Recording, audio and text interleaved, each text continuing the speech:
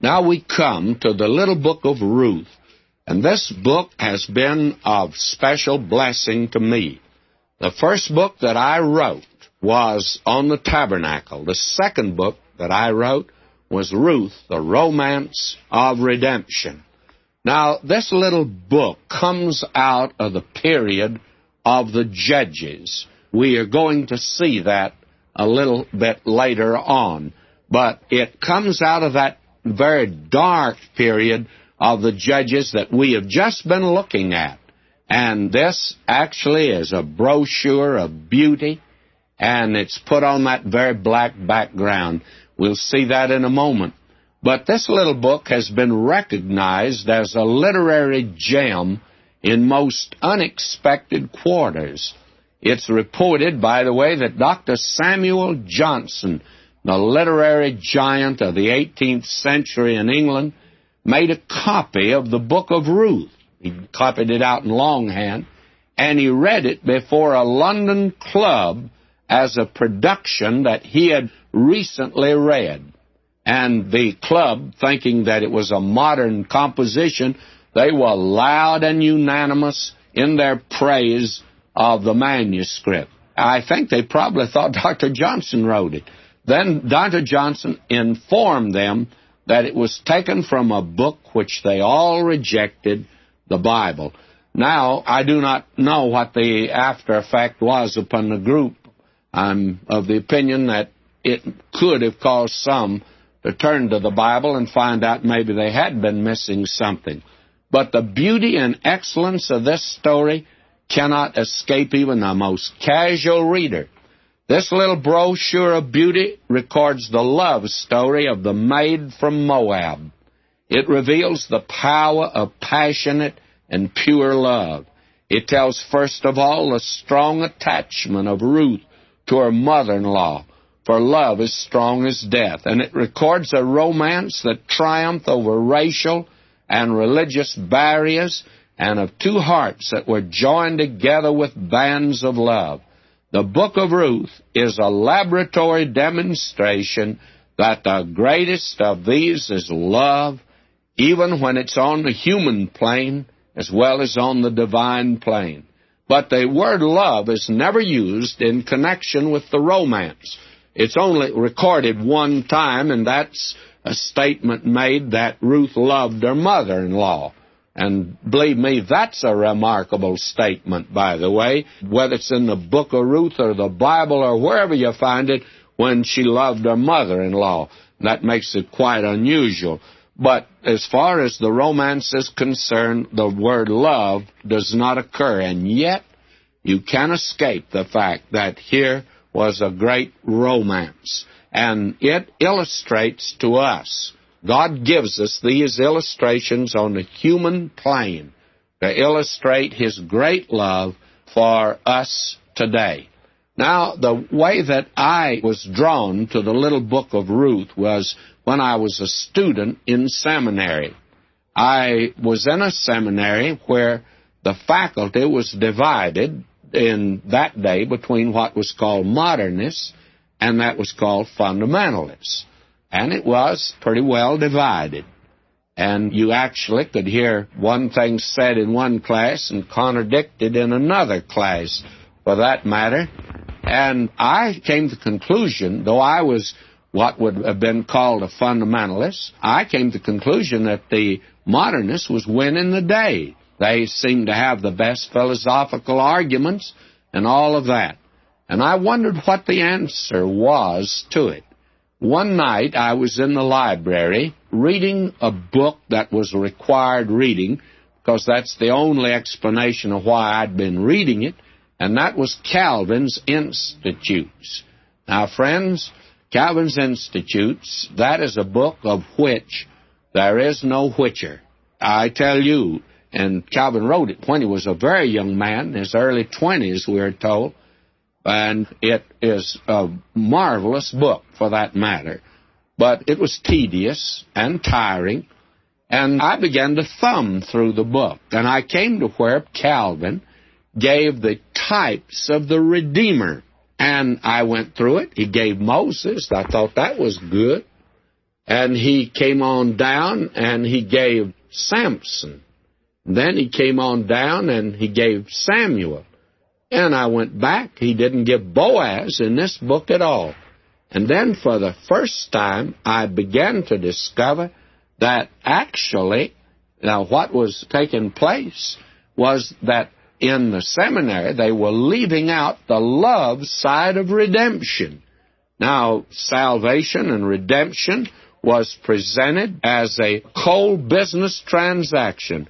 It was cash on the barrelhead, and Christ paid with His blood, and that was it. May I say to you that you could hear the clink of silver, you could have the feel of the greenbacks, you could have a sight of the checks. It was cold as a cashier turning down a loan. And it was indifferent as a salesman of Tiffany's showing a diamond. And it was frigid as a frozen locker. That's the way redemption was presented. And that was only part of it. Why didn't they use Boaz here? Well, you have here the love side of redemption. And friends, salvation is a love affair. We love Him because He first loved us. That is the wonderful thing about it. And you will find out that other writers in the past, they emphasized just this one thing, and that was the fact that it was a business transaction. But actually, it's a love affair. We love Him because He first loved us. And Paul could say, He loved me, and He gave Himself for me. And so we're going to see the love side of redemption. In the book of Exodus, we saw the emphasis upon the deliverance that God wrought. But here we begin to feel the pulsating heart of God as He brought these people out of captivity. That is something that actually has never been emphasized too much. You find way back in the Dark Ages, Anselm wrote a book called Cur Deus Homo, Why God Became Man. And it emphasizes the fact that He came for purposes of redemption, but no emphasis is put upon love. Calvin didn't, Jonathan Edwards didn't, and Stuart Robinson, the great preacher of England, didn't, and actually you find that many others have left that out. And it needs to be mentioned, friends, that salvation is a love affair and that He loves us. Now, the little book of Ruth, although it's small, it's very important. And I'll tell you why it's so important. It has a genealogy in here that connects David with the tribe of Judah, and without it, you could not connect David with Judah. And that's important, by the way. And the story that's recorded here made possible the birth of the Lord Jesus in Bethlehem. Without this book, He would never have been born there. And you have here the only biblical illustration of the Hebrew Goel, the kinsman redeemer that we saw back in the book of Leviticus and Deuteronomy. And then it throws light upon the Mosaic economy. And then, my friend, you see Christ in this book. And all of these make this little book very much worthwhile. Now, there are many ways of dividing the little book of Ruth, but we've divided it geographically. In chapter 1, it's in the land of Moab. Chapter 2, it's in the fields of Boaz. Chapter 3, on the threshing floor of Boaz. And chapter 4, in the heart and home of Boaz. Now, with that as our background, let's come to this first chapter now, and I shall begin reading at verse 1. Now it came to pass in the days when the judges ruled that there was a famine in the land, and a certain man of Bethlehem, Judah, went to sojourn in the country of Moab, he and his wife and his 2 sons. Now this first sentence is also a literary gem.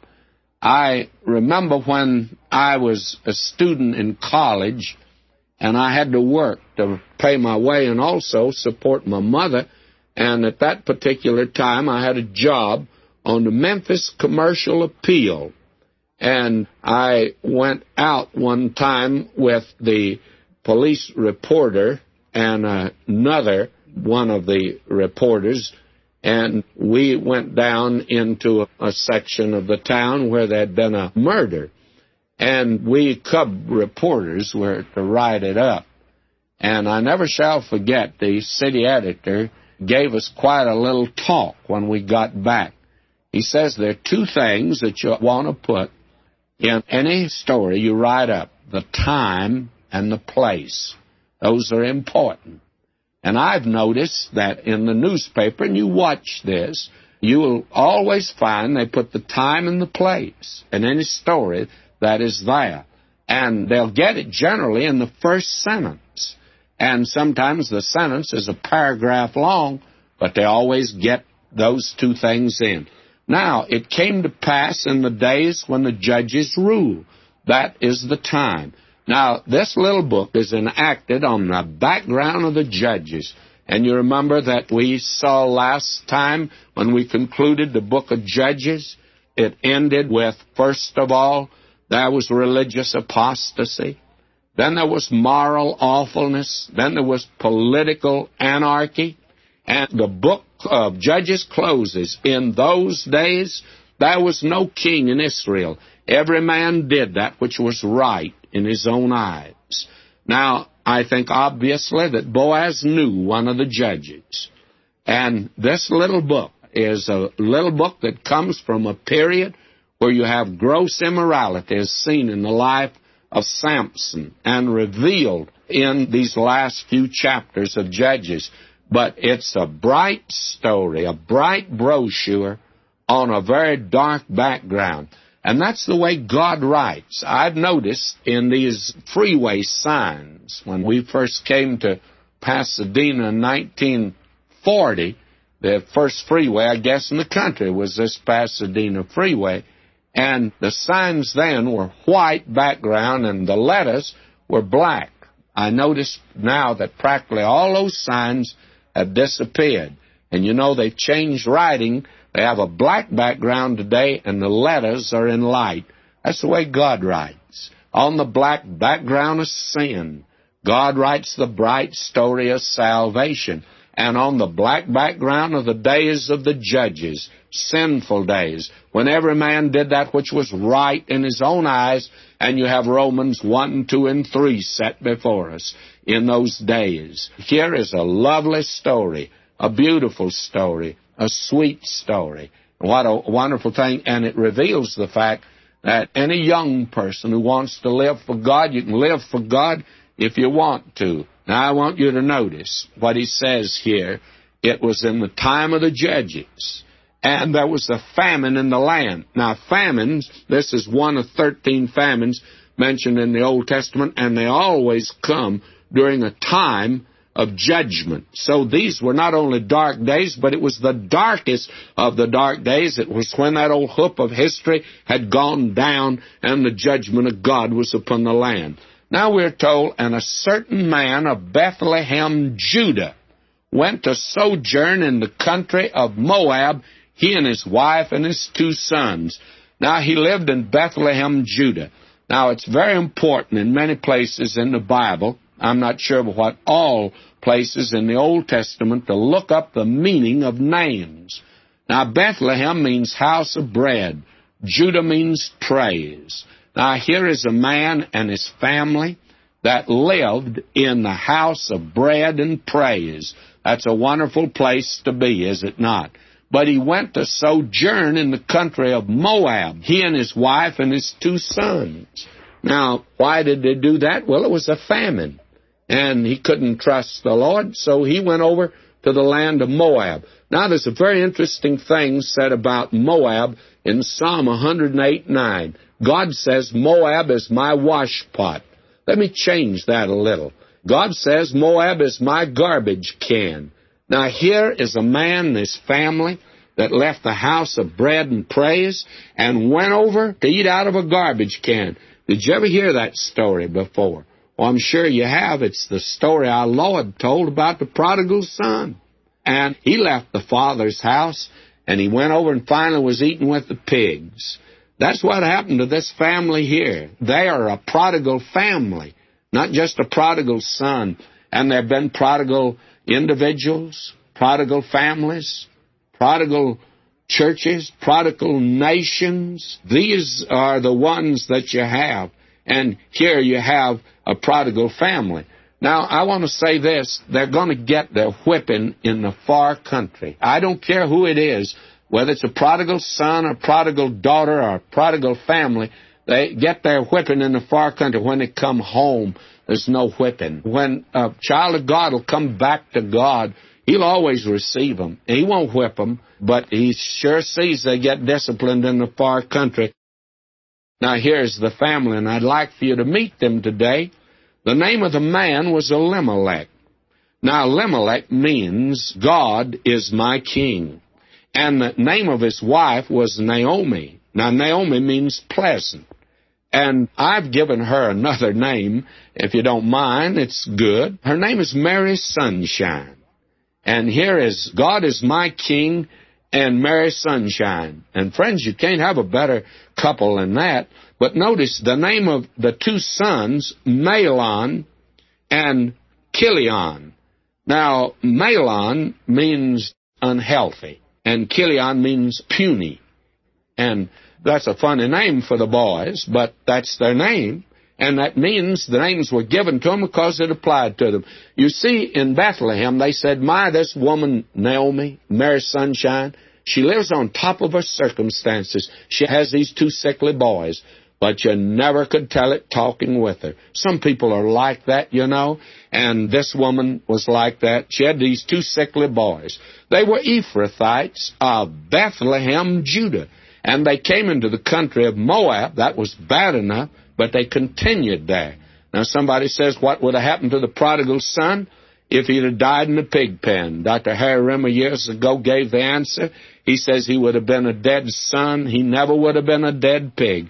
These were all God's children, but they're in a far country, and they are going to have to come home. Now we'll notice this. And Elimelech, Naomi's husband, died. God is my king. What a wonderful name. Every time you call a man, you give a testimony. God is my king. What a marvelous name. And he died, and she was left and her two sons. Now, I told you they'd get their whipping in the far country, and here it begins. Now, what happens? These two boys, they took them wives of the women of Moab. The name of the one was Orpah, and the name of the other Ruth, and they dwelled there about 10 years. Now, Orpah actually means fawn. That is a little deer. And she was a deer, but it was D-W-E-R and not D-E-A-R. It means she was an athletic type of girl, apparently could run pretty fast. And the name of one was Orpah, and the name of the other Ruth. Now, I wish I could give you a name for her. I know that the meaning that's ordinarily given is friendship or beauty. She was beautiful, but she had a wonderful character. There is a word I'd like to use for her, but Hollywood has spoiled it. And you know what it is? Glamour. She had glamour. This girl Ruth was a beautiful girl, as we're going to see, and she had personality, and she's not just beautiful and dumb, she's intelligent, and she has a marvelous character, and she came to a knowledge of God. Now notice what happened. And Mahlon and Chilion died, also both of them, and the woman was left of her two sons and her husband. Told you they'd get their whipping in the far country. Now, Mary Sunshine lost her husband, and she's lost the two boys, puny and unhealthy. I didn't really think they were going to live through another hard winter, and they didn't. They died, both of them, and now you've got three widows. And she came out there with three men. Now she has two women, and they're foreigners. Then she arose with her daughters-in-law, and I'm reading verse 6, that she might return from the country of Moab, for she had heard in the country of Moab how that the Lord had visited his people in giving them bread. God had blessed the land again. They had turned to God. Wherefore she went forth out of the place where she was, and her two daughters-in-law with her, and they went on the way to return unto the land of Judah. Now, they start out to go to the land of Judah. And what happens? Well, Naomi now stops and talks to her two daughters-in-law like a Dutch uncle to a red-headed stepchild. And notice what she says. And Naomi said unto her 2 daughters-in-law, Go, return each to her mother's house. The Lord deal kindly with you, as ye have dealt with the dead and with me. Now she talks to them, and she has something nice to say. Generally, a mother, that has a son, she just doesn't think there's any girl good enough for her boy. And that's a strange thing. She may think her old man is not very good, and the boy may be just a carbon copy of his dad, but she doesn't think anybody is good enough for him. But Naomi thought that the daughters-in-law were all right for her sons, and she appreciated it. Now she tells them, Go, return each to her mother's house. The Lord deal kindly with you, as you've dealt with the dead and with me. Now go back to your own home. Go back to your own people and stay here. And actually, we're going to see it meant go back to idolatry. And these women apparently had made a stand for God. One's genuine, the other's not, as we'll see. Now, she says here, the Lord grant you that ye may find rest, each of you in the house of her husband. Now, the rest she's talking about here is marriage, that you can marry among your own people. Then she kissed them, and they lifted up their voice and wept. And I want to tell you that they felt very badly, I'm sure, both of them. It involved, for instance, that they would not be able to marry again if they went with her, because none of her people would jeopardize themselves. They were forbidden to intermarry. And the second thing, it would mean perpetual poverty, because when she went to that land, she'd lost her property. It had been mortgaged, others had it, and it needed a redeemer. There will be one, but that wouldn't mean anything to Ruth at all. And therefore, these 2 women are told that they should stay and marry among their own people. But all of this, because the very womanly thing to do, they all stopped and took out their handkerchiefs and had a good cry. I call this the meeting of the handkerchief brigade. And there they were weeping. And then Naomi, she talks to them again, Mary Sunshine does. And they said unto her, Surely we will return with thee unto thy people. Both at first say they'd go. And Naomi said, Turn again, my daughters. Why will ye go with me? Are there yet any more sons in my womb, that they may be your husbands? We are going to see later on, if a man dies, his brothers, or uncle or nephew, would marry her. In fact, she could claim them. But Naomi said, I haven't any more sons, and you'd be foolish to go with me, and you couldn't marry outside of my family. That is for sure, because no one back in Bethlehem would be interested in you. And she said, Turn again, my daughters, go your way.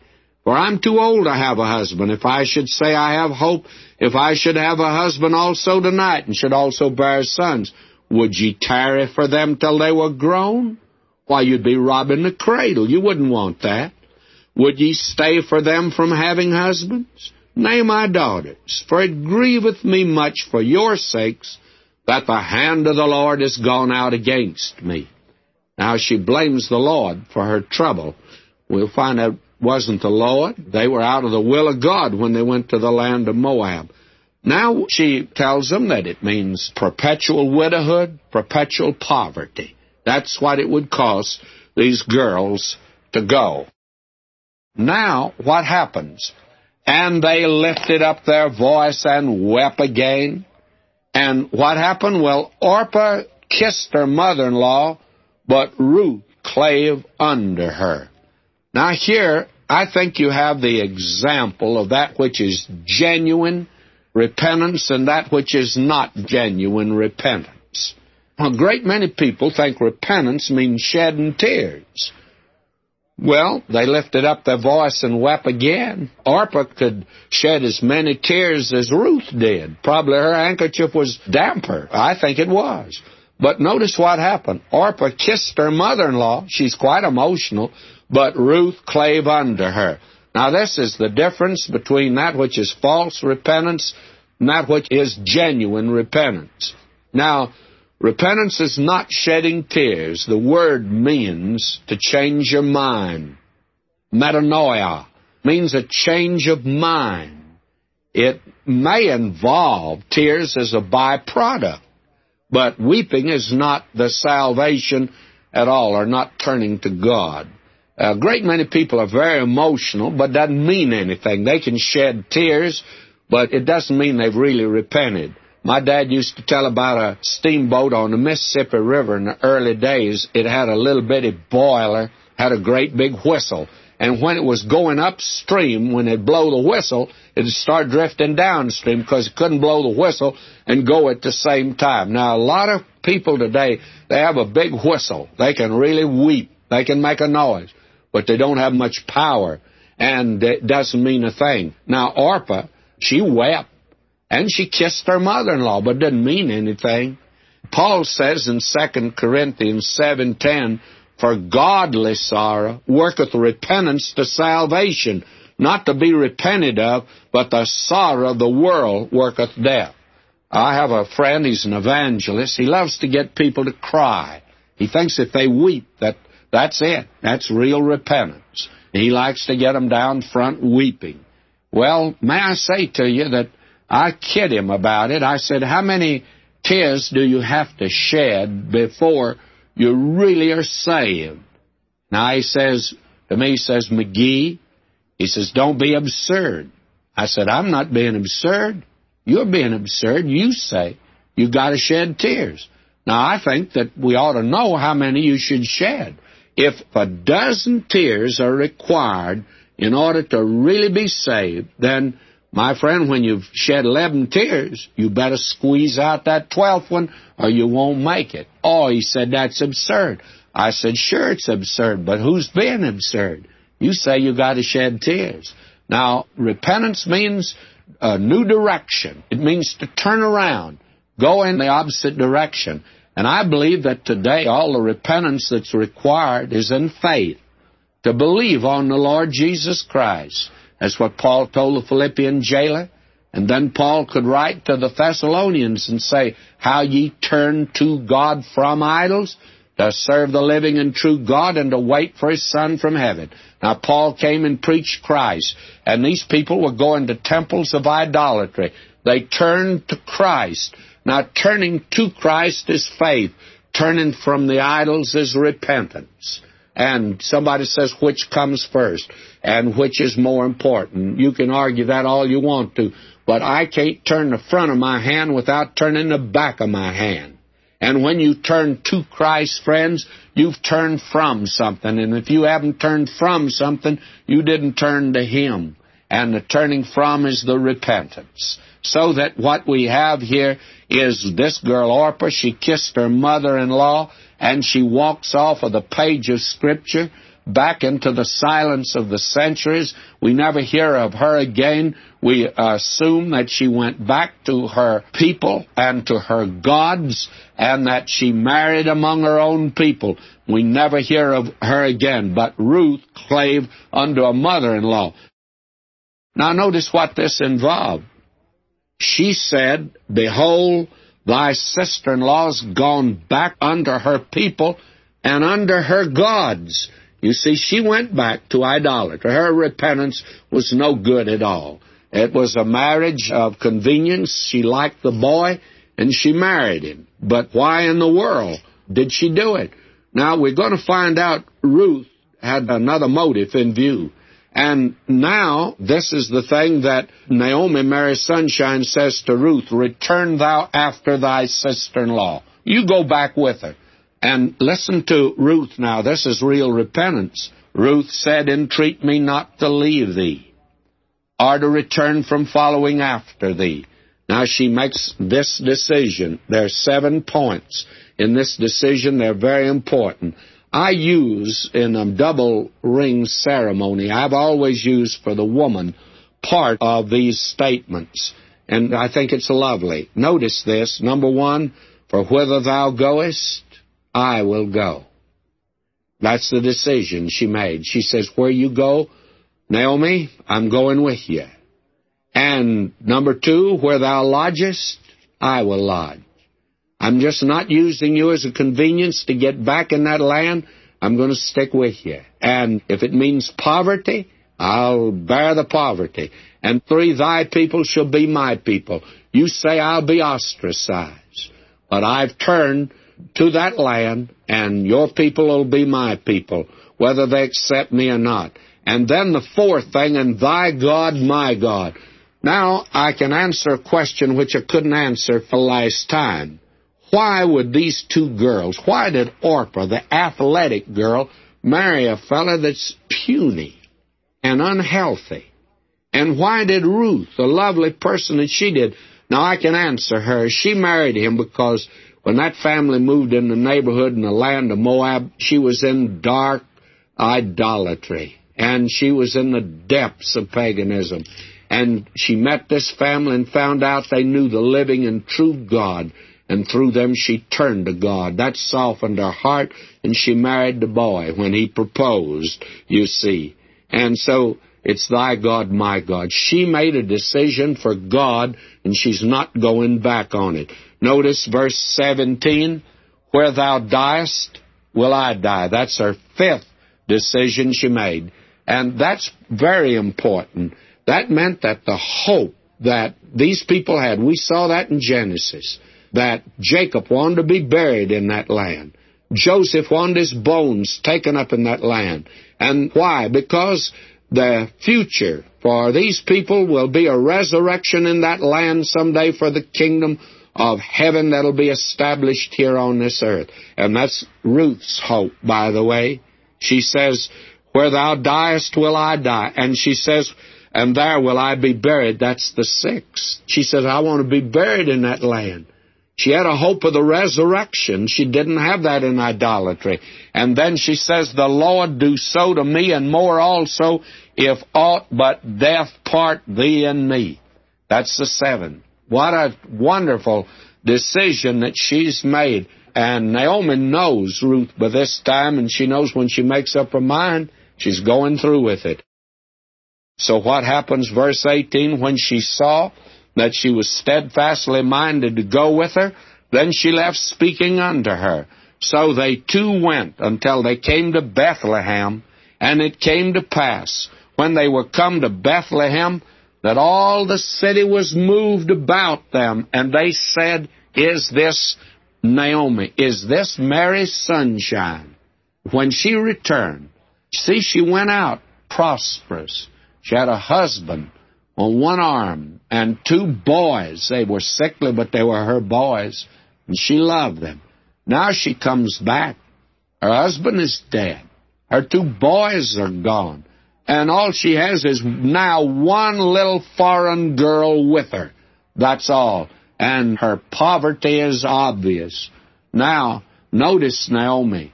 And she said unto them, call me not Naomi, call me Mara.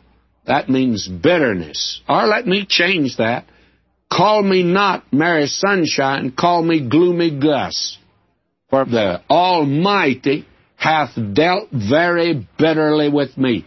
Now, had God dealt bitterly with her? No.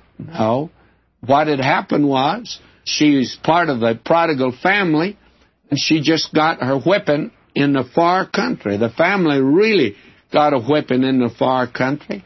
And it wasn't God that dealt bitterly.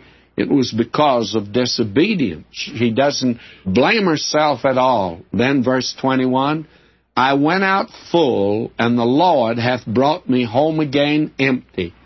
Now, friends, I'm not an expert in mathematics, but I do know this, that there is a wide divergence between full and empty. I went out full. She had everything. She comes back empty with nothing. Lost everything in the far country.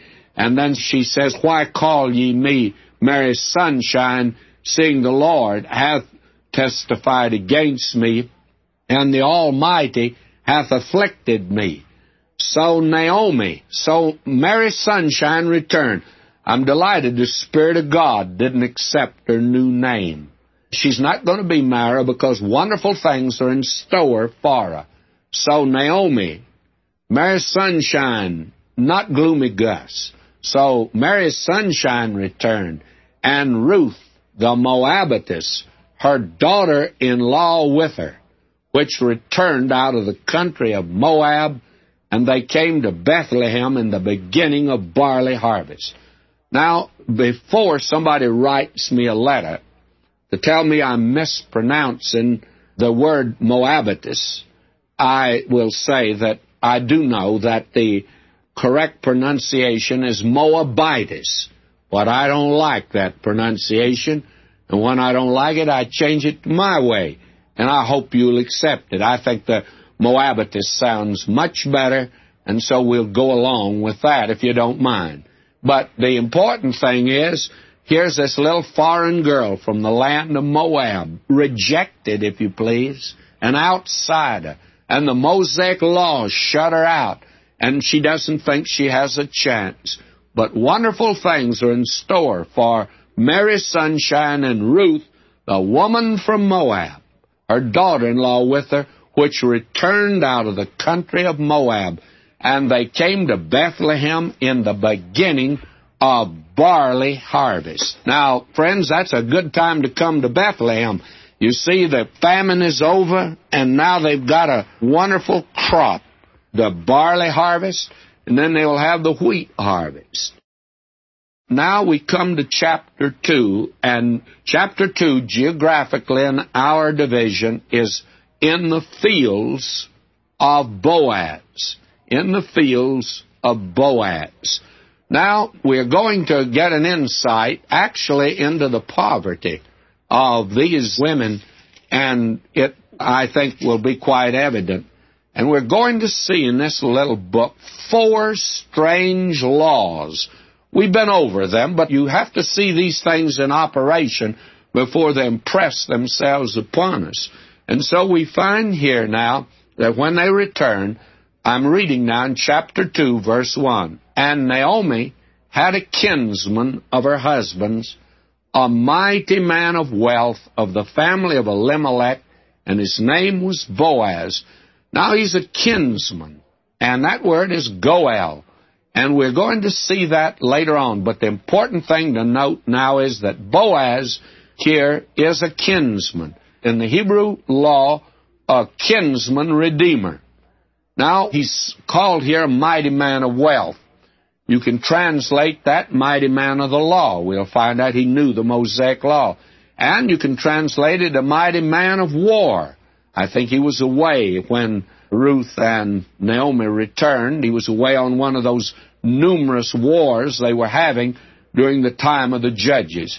Now, will you notice, and Ruth, the Moabitess, said unto Naomi, Let me now go to the field, and glean ears of corn after him in whose sight I shall find grace. And she said unto her, Go, my daughter. Now, friends, that means they were pretty poor for her to go glean. And she's appealing to the Mosaic law, because over in the 19th chapter of Leviticus, the 9th verse, listen to this, And when ye reap the harvest of your land, thou shalt not wholly reap the corners of thy field, neither shalt thou gather the gleanings of thy harvest, and thou shalt not glean thy vineyard, neither shalt thou gather every grape of thy vineyard. Thou shalt leave them for the poor and stranger. I'm the Lord your God. Ruth is a stranger and poor, and Naomi is poor. And now she's going out to glean on the basis of the Mosaic law. That law, again, is repeated over in the 23rd chapter, verse 22. When ye reap the harvest of your land, thou shalt not make clean riddance of the corners of thy field when thou reapest, neither shalt thou gather any gleaning of thy harvest. Thou shalt leave them unto the poor and to the stranger.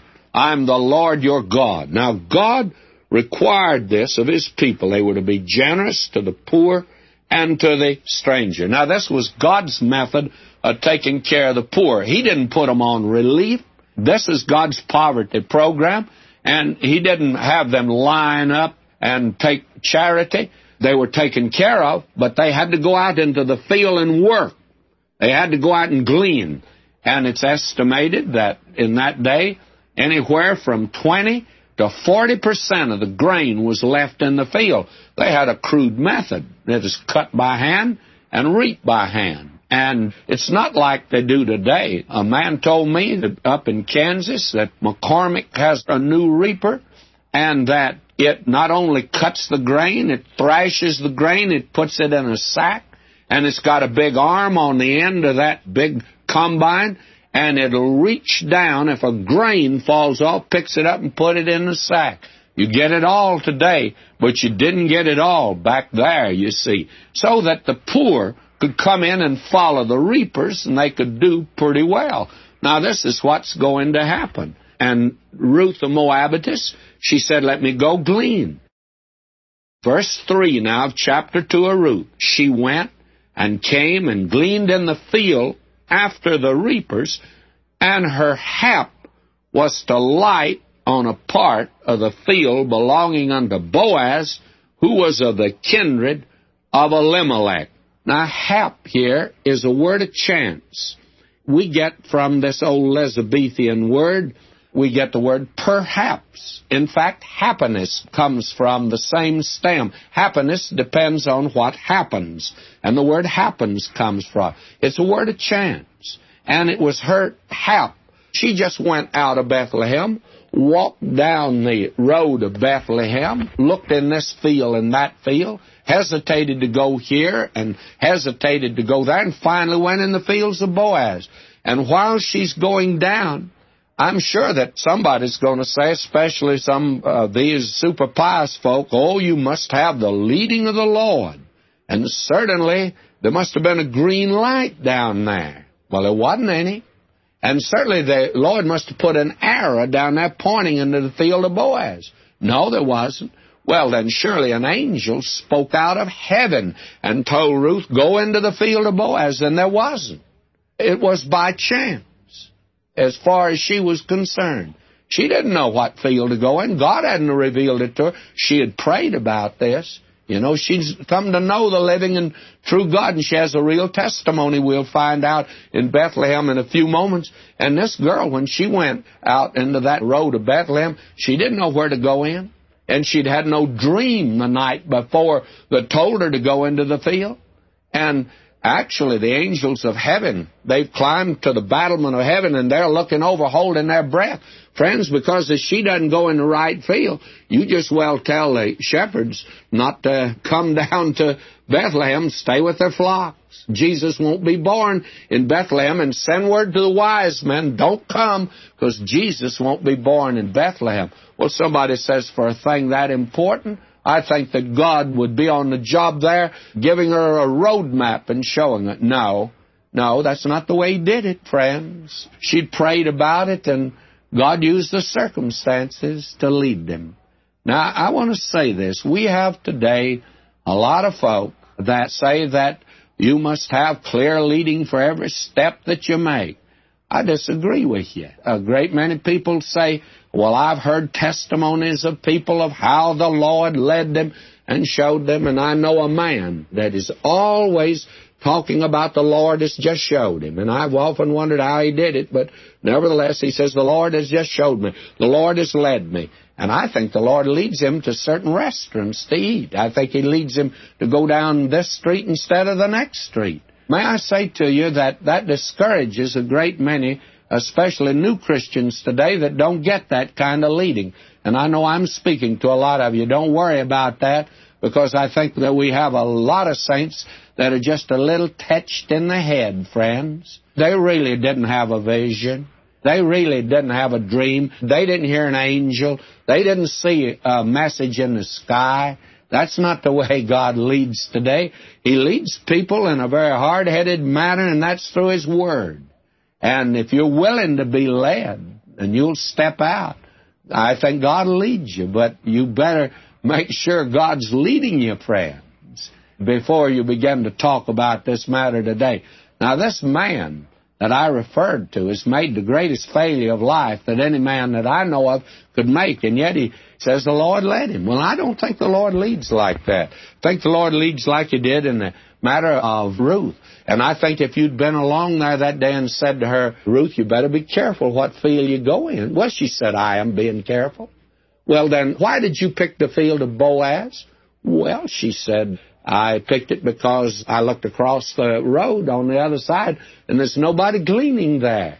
But in this field, there were a great many gleaning, and I took it for granted he must be a very generous man, or I wouldn't have gone in the field. And you and I, as, fundamentalists today, we would say, now, you sure you didn't have the leading of the Lord? And she said, yes, I think I had the leading of the Lord, but I didn't see a vision. I didn't have a dream. Her hap was to go into the field. You see, that's the way God led, and that's the way God wants to lead you and me today, is keep us close to Him. He's not going to hand you a road map. You know why? Because you put your nose in the road map and follow it. He wants you to follow Him. He says, I'll guide them with mine eye. I'll lead them. But you have to be pretty close to Him to be led, my friend, and you just can't run and grab it at the last minute when you get in trouble. This is something that I think is done over the years. Now, will you notice, she's gone into this field, and notice what happens. Verse 4, and behold, Boaz came from Bethlehem. See, he wasn't even in the field when Ruth entered. She didn't know him, didn't even know whose field it was. And behold, Boaz came from Bethlehem, and said unto the reapers, the Lord be with you.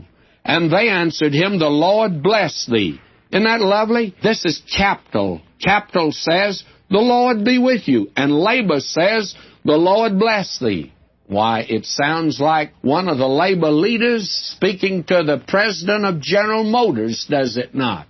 May I say, they don't greet each other like this today.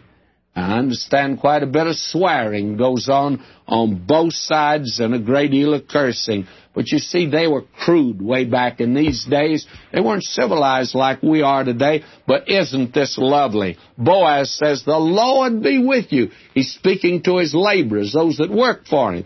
And they answered him, the Lord bless thee. This is good, capital labor relations, by the way. Management and labor apparently were getting along in that day. They weren't civilized like we are, of course. Now will you notice, verse 5, then said Boaz unto his servant that was set over the reapers, whose damsel is this? Now, he came into his field later on, and there were people gleaning, there were his laborers. He didn't know these people gleaning. They were the poor people, strangers. So he goes to his laborers, and he speaks to them. He says, the Lord be with you. And they say, the Lord bless you. What a greeting. And then he looks over this crowd that are gleaning in his field. And he noticed, I guess, that day, there were quite a few of them were there. And then all of a sudden, he sees her. It's Ruth. He sees her. And what happens? Well, our translation says, whose damsel is this? May I say to you, friends, that that's very stilted Elizabethan English.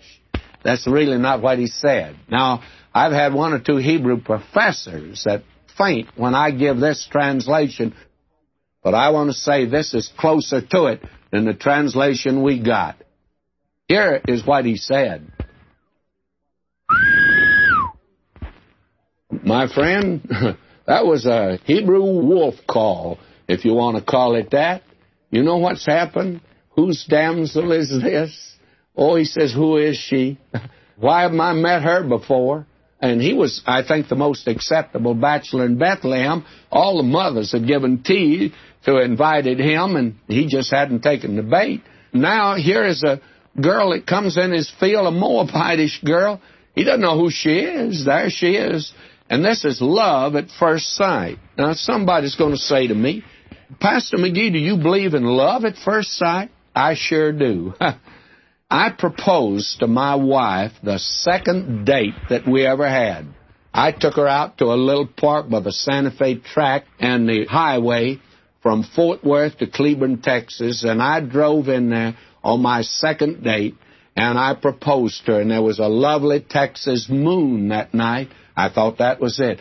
And friends, you know the reason I didn't propose to her the first night? I just didn't want her to think I was in too big a hurry. I waited, you see, and that was the next night. And I believe in love at first sight, but don't get any wrong ideas. We waited a year before we got married, for the very simple reason we wanted to make sure that it was real, and it was, and we've been married a long time now, and she's still as sweet as she was when I married her as a young girl. May I say to you, friends, that this is love at first sight, and you're going to see this man's really in love with this girl. Now will you notice, and the serpent that was set over the reapers answered and said, Why, it's the Moabitish damsel that came back with Naomi out of the country of Moab. Now, you may ask the question, why hadn't he met her before?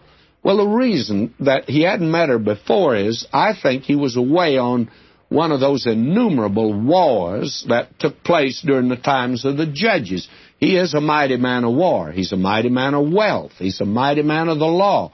And so he is, I think, the most prominent man in Bethlehem at this time, and actually, he was the most acceptable bachelor there. But he's now fallen in love, friends.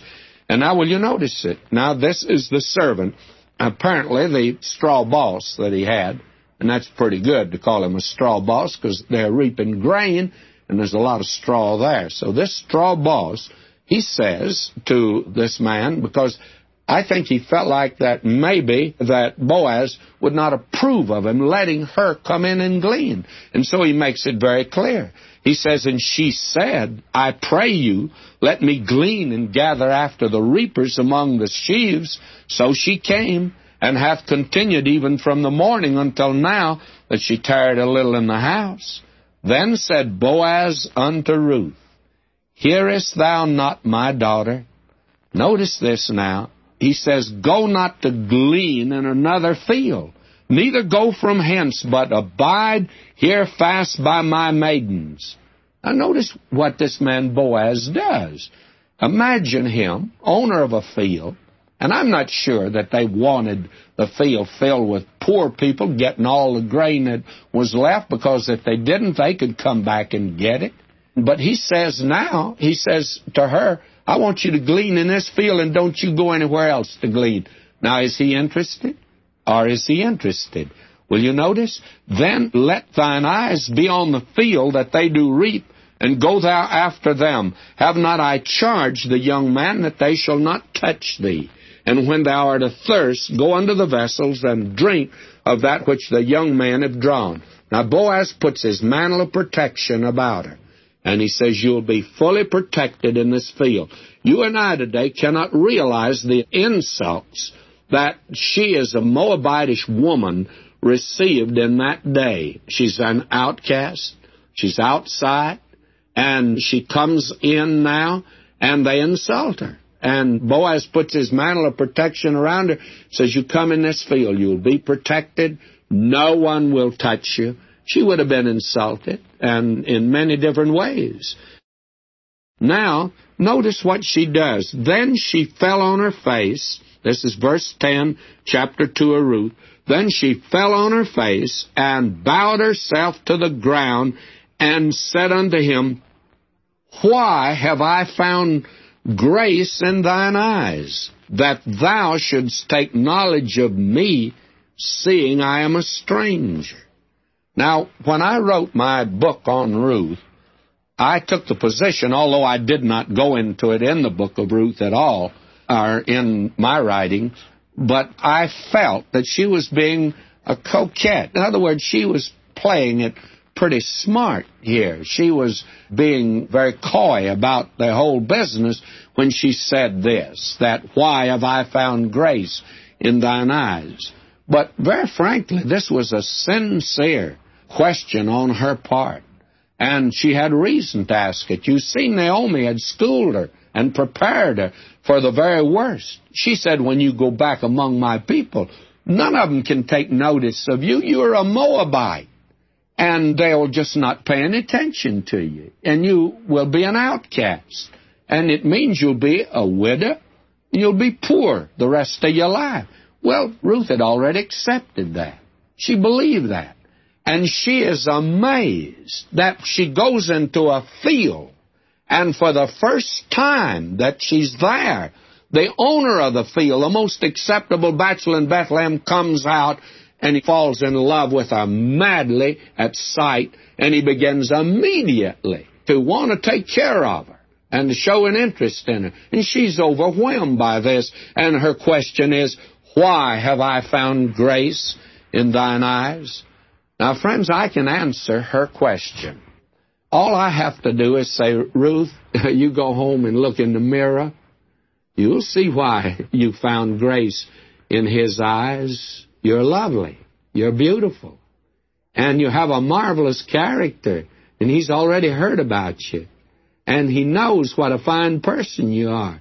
That's the reason you found grace in his eyes. He's fallen in love with you. Now, friend, I can answer Ruth's question, but I can't answer my question. I don't know whether I can answer yours or not.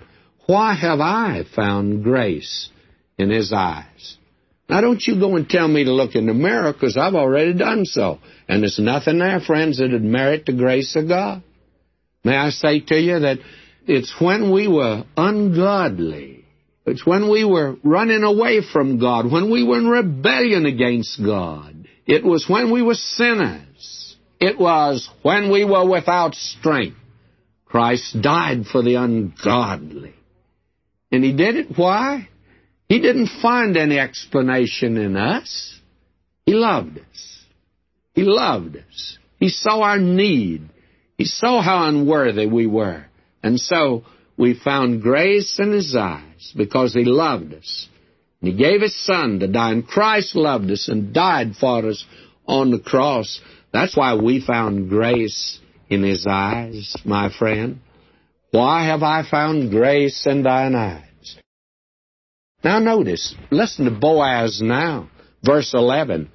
Boaz answered and said unto her, It hath fully been showed me all that thou hast done unto thy mother-in-law since the death of thine husband, and how thou hast left thy father and thy mother and the land of thy nativity, and art come unto a people which thou knewest not heretofore. Now Boaz had heard about her. He hadn't met her.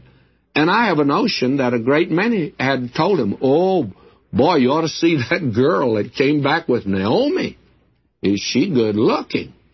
And he thought, my, he'd heard what a fine person she was, that she had left the land of her nativity, and that she had identified herself with the God of Israel.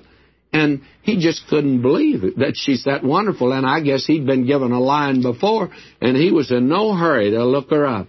But she came by chance into his field, and he sees her, and he falls in love with her. And listen to him now in verse 12. The Lord recompense thy work, and a full reward be given thee of the Lord God of Israel, under whose wings thou art come to trust. Isn't that lovely? The Lord recompense you because you've come to trust the Lord God of Israel. You're under his wings. Oh, what a beautiful, wonderful picture that is.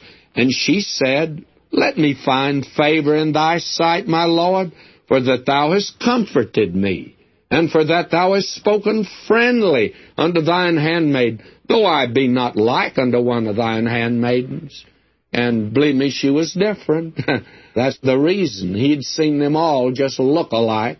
I don't know why all the girls want to look just alike in order to try to attract the fellas.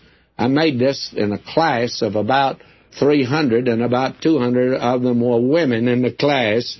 And so they came into class the next day, all of them dressed outlandishly because they wanted to be different. Well, I tell you, I didn't see there that the way they did it is the proper way. But this girl is different. And how wonderful it was. And Boaz said unto her, At mealtime come thou hither, and eat of the bread, and dip thy morsel in the vinegar. And she sat beside the reapers, and he reached her parched corn, and she did eat, and was sufficed, and left. Let me call this to your attention. We think that was a crude day. They didn't move like we do today. Well, I think they did pretty well. He meets her about 10 o'clock in the morning.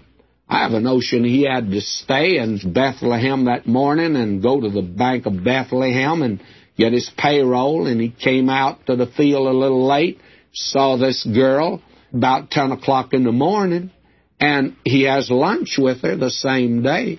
My friend, I would say that's moving pretty fast, even for this day. And it's moving very fast for that day. He's fallen in love with her. We're going to watch him move from now on. Oh, isn't it wonderful today that you and I have a Savior that loves us? And friends, we ought to love him. We love him because he first loved us. Now, I wouldn't say this was a gourmet lunch by any means, not in our measurement today, but it was the common food of that day. It was certainly nourishing. Boaz was a man of means, and he's eating out there with his workmen. And here is this girl now, and he's seeing that she gets plenty to eat, too. He has lunch with her. And I think probably she had her best meal there that day she'd had in a long time. Verse 15, when she was risen up to glean, Boaz commanded his young men, saying, let her glean even among the sheaves, and reproach her not. Now I want to ask you a question. Is he in love with her, or is he in love with her? Imagine a man that owns the field saying that, now, I want you to let her even glean among the sheaves. If she comes up right where you are thrashing and picks up one of your sheaves, don't you say a word to her. You let her have it. And not only that, in verse 16 of chapter 2 of Ruth, why, I read this, and let fall also some of the handfuls of purpose for her, and leave them, that she may glean them and rebuke her not. Now, handfuls of purpose. I have right here in my bookshelf, in my study, I have a set of books called Handfuls of Purpose by James Smith, a Baptist who wrote a very fine series. He got his title from this expression of Boaz, handfuls of purpose. What is he saying? Well, he's saying to the workmen, his servants, he said, now, you watch this girl when she's gleaning back of you, and if she gets back of you, you look around, and if nobody is looking, you drop a sheaf. And when you drop a sheaf, well, you just move on as if nothing happened. And when she comes up, she'll say, yoo-hoo, you dropped a sheaf. And you say, oh, I don't think I dropped that one. That's yours. And you make sure that she gets it. And did you know that was according to the Mosaic law? That's the way that God took care of his people in that day, the poor people. Listen to this. Deuteronomy 24:19. When thou cuttest down thine harvest in thy field, and hast forgot a sheaf in the field, thou shalt not go again to fetch it. It shall be for the stranger, for the fatherless, for the widow, that the Lord thy God may bless thee in all the work of thine hands. And believe me, Boaz is going to get a real blessing from the Lord here, the way that he's treating this girl. Why, he now has his workman drop a sheaf on purpose, not to forget it, but to do it purposely, and then to tell her it is hers. Well, that's what happened during that afternoon. She really received special attention. And what happened? Verse 17, so she gleaned in the field until even, and beat out that she had gleaned. It was about an ephah of barley. And she took it up and went into the city. And her mother-in-law saw what she had gleaned, and she brought forth and gave to her that she had reserved after she was sufficed. And her mother-in-law said unto her, where hast thou gleaned today?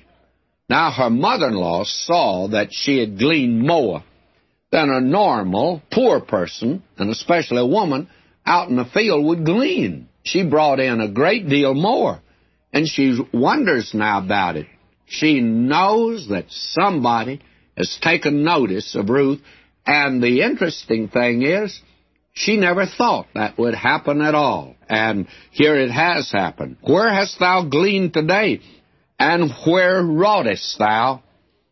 Now notice, blessed be he that did take knowledge of thee. In other words, what she's saying is, someone really took notice of you, and someone was certainly interested in you. And she showed her mother-in-law with whom she had wrought, and said, the man's name with whom I wrought today is Boaz. Well, very candidly, the name meant nothing to Ruth. She didn't know who he was, hadn't any understanding of who the man was in the community. All she knew was that he had been particularly nice to her. I do not think at this time she sensed that this man has fallen in love with her. All she has to go by is what her mother-in-law told her, that no one could become interested in her. And she had accepted perpetual widowhood, perpetual poverty, and all of a sudden here is someone that's taken notice of her.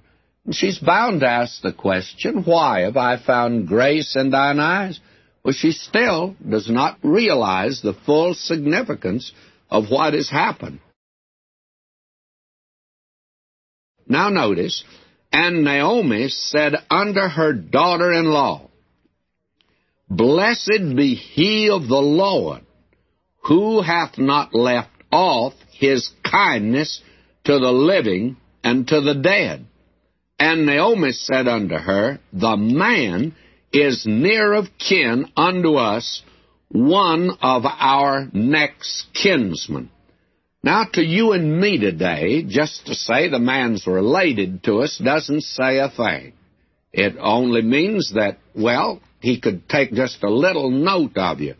But back in that day, there was what is known as the law of the kinsman redeemer, or the law of the Goel. And it's a little bit different than the way we do things in our day. And you'll find out that this law of the kinsman redeemer operated in several different ways. We're going to see now the second unusual law, and we will be taking up the third unusual law, I expect, next time. But now will you notice here, and this law is in two different parts. Let me read, first of all, in Leviticus, the 25th chapter, the 23rd through the 28th verses. Will you listen to this? The land shall not be sold forever. God said that He gave that land to these people. They were never to sell it forever. It would be impossible for an Israelite to give a quit-claim deed to their property. You just couldn't do it. They couldn't sell it out of the family. The land shall not be sold forever, for the land is mine. For ye are strangers and sojourners with me. Now, God says that the land actually is mine. I'm giving it to you. But the conditions that He put down were these, and in all the land of your possession ye shall grant a redemption for the land. Now, you see, God not only gave the land of Israel, as we've seen, to the nation Israel, and He put up sideboards around it, and He then gave to each tribe a particular portion in that land. And in each tribe, He gave to each family a particular spot that was theirs. That was to remain in the family, and it could never go out of that family as long as they were in the land. And the way that God kept it in the family, suppose a man got poor. Oh, it could be for different reasons. Suppose he had 2 or 3 bad years, drought, and he had to mortgage his property. Or suppose that he started drinking and became a heavy drinker, and he lost his property. Well, what would be? Well, God so arranged it that every jubilee, that's every 50 years, all mortgages were canceled. All slaves went free, and the property returned back to the original owner, so that you could never get more than a 50-year lease. And if you were in 5 years of the year Jubilee, you'd be pretty foolish to take a mortgage, because automatically it would go back to the owner, regardless of whether the mortgage was paid or not. Now, suppose, though, it's 45 years to the year of Jubilee. That's a long time. A man can get old in that time. Now, what was the law? God says, there is the law of the land, and I will grant a redemption for the land. The law of the redemption for the land. How did it work? Listen to this. If thy brother be waxen poor, and hath sold away some of his possession, and if any of his kin come to redeem it, then shall he redeem that which his brother sold. Now, suppose it's 45 years, and he has a brother, a rich brother, and he writes him, and he says, look, I've lost our patrimony, I've lost the place, and I've mortgaged it, and I've lost it, and I need so much. He writes his brother. And here's this poor man, now working like a hired hand, looks down the road, and he sees his brother coming, and he's taking his checkbook out, ready to write the check to pay off the mortgage. That'd be a wonderful thing, would it not? Now, a kinsman redeemer is one who is a kinsman who's in a position to redeem property. Now, not only property, but suppose there were several years of famine. Suppose the man had had, we'd say, bad luck in many other ways, poor crops. And he not only lost the property, but he had sold himself into slavery.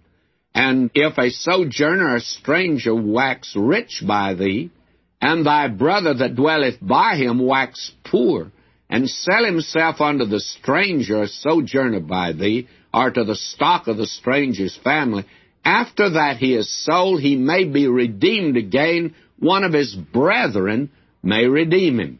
Now, that's in Leviticus 25, verse 47. Now, this is not the redemption of property, but the redemption of a person. He sold himself in slavery, and again he looks down the road and sees that rich uncle coming, or a brother, with his checkbook out, and he's writing a check. My, what a wonderful thing it would be. He would pay the price, and that would be called a kinsman redeemer, the one who did that. Now, did you know you and I have a kinsman redeemer? We were sold under sin, slaves of sin, we're told. Christ paid the price for our redemption. And did you know something else? You and I live in a world today that's under the curse of sin. The whole creation groaneth and travaileth until now. Why, you know, God knew all about pollution long before this sophisticated generation knew anything about it. You and I live in a world that has the curse on it. When are we going to get rid of pollution? Well, we have a kinsman redeemer. He's already paid the price, and one of these days he's coming, and he's going to lift the curse. Then the desert will blossom as the rose. You and I have a kinsman redeemer today, a redeemer who will deliver our person, and someday deliver this earth from the curse of sin that is upon it. Now, this man, Boaz, Naomi's saying, he's our kinsman redeemer. That is one of them. Now, the question always been, what relation was he to Naomi? That is, actually, to Naomi's husband. Well, I think he was a nephew. In other words, I think Ruth's first husband was his cousin. Because later on, we're going to find out there's a kinsman closer than he is, obviously a brother of Naomi's husband. And I am of the opinion that he, being closer, must have occupied that position. Now, this man, Boaz, stands in that unique position, and Naomi tells Ruth all about it. Now, notice what happens. And Ruth the Moabitess said, He said unto me also, Thou shalt keep fast by my young men until they have ended all my harvest. That is, stay by my reapers until the harvest is over, and to continue gleaning in that field. And Naomi said unto Ruth, her daughter-in-law, It's good, my daughter, that thou go out with his maidens, that they meet thee not in any other field. Now, since he's made this overture to you, and he's urged you to come to glean in his field, then the thing for you to do, Ruth, is to go and stay in his field. And added to that, he just happens to be a kinsman redeemer. Naomi had lost the property. It was gone. She had no property to come to. and apparently a long ways till the year of Jubilee. And so here, these two poverty-stricken widows, and they need somebody to redeem the property. They are not sold under slavery. But also there's another very interesting section of this law, which we're going to see next time. But now let's notice how this chapter ends. So she kept fast by the maidens of Boaz to glean until the end of barley harvest and of wheat harvest, and dwelt with her mother-in-law. Now this is the picture that's before us. Barley harvest and wheat harvest in that land, we're told, takes probably 3 to 6 weeks. It would depend, of course, upon the crop, upon the type of year they'd had. But a minimum of 3 weeks, a maximum of 6 weeks. So what do you have here? Every afternoon you see coming into Bethlehem, not wise men, no, friends, not wise men, and not shepherds. No, that's what we think about. No, there's coming into Bethlehem Boaz and Ruth walking into town. And believe me, was the little town of Bethlehem buzzing. They were talking. And you know what they were saying? They were saying, our most acceptable bachelor, he sure has been caught. Oh, boy, is he caught. It was obvious that he was madly in love with Ruth. Now, Ruth wasn't doing or saying a thing, tell the truth. She was very calm about all of this. And actually, she did not apparently know the full significance of what was taking place. But notice, every afternoon when they'd come walking in, Naomi would look out the window, and she'd see them coming, and they'd stand at the gate and talk. And what happened? Ruth is not making any move at all, and she should, as we're going to see a very strange law next time. But there's that couple standing out there. And poor Boaz looks like a dying calf in a thunderstorm. He's in love, but his arms are strapped. Did you know he actually could not propose to her? She occupies a most unique position. And then they tell me that the Bible is a man's book. May I say to you, it's a woman's book. And I sometimes think the man doesn't always come off as he should on equal position. God believed in women's rights also. She really had some rights. But Ruth was not exercising them. And Naomi, she's a regular matchmaker. She's going to take things in her own hands. Now today, friends, we come to the 3rd chapter of the book of Ruth. And in the 3rd chapter, we have another geographical position. In chapter 1, it was in the land of Moab. And chapter 2 was in the fields of Boaz. Now chapter 3 is on the threshing floor of Boaz. Verse 1 now, chapter 3. Then Naomi, her mother-in-law, said unto her, My daughter, shall I not seek rest for thee, that it may be well with thee? Now, actually, Ruth was in a unique position. According to the Mosaic law, she was the one to let this man know that she wanted him to act as her kinsman redeemer. And she would have to tell him. Now, that goes back to a law that I mentioned in the book of Deuteronomy. And I'm going to go over it again here today because it's on the basis of that law now that Naomi is asking Ruth to move. And we need to understand this law. We also need to understand the condition of the threshing floor in that day, of just what the culture of that day permitted, the custom of the day. And to understand both, we'll understand that what took place actually was a very lovely thing. And that is what I want you to note here. Now, first of all, the law is back in Deuteronomy 25, beginning with verse 5. Now listen to this, and this to me is the strangest law that God ever gave. And it's a good law, but the point is, it's to me quite humorous, and I think it must have produced some unusual situations. It does in this case. Listen to this. If brethren dwell together, and one of them die, and have no child, the wife of the dead shall not marry without unto a stranger. Her husband's brother shall go in unto her, take her to him to wife, and perform the duty of a husband's brother unto her.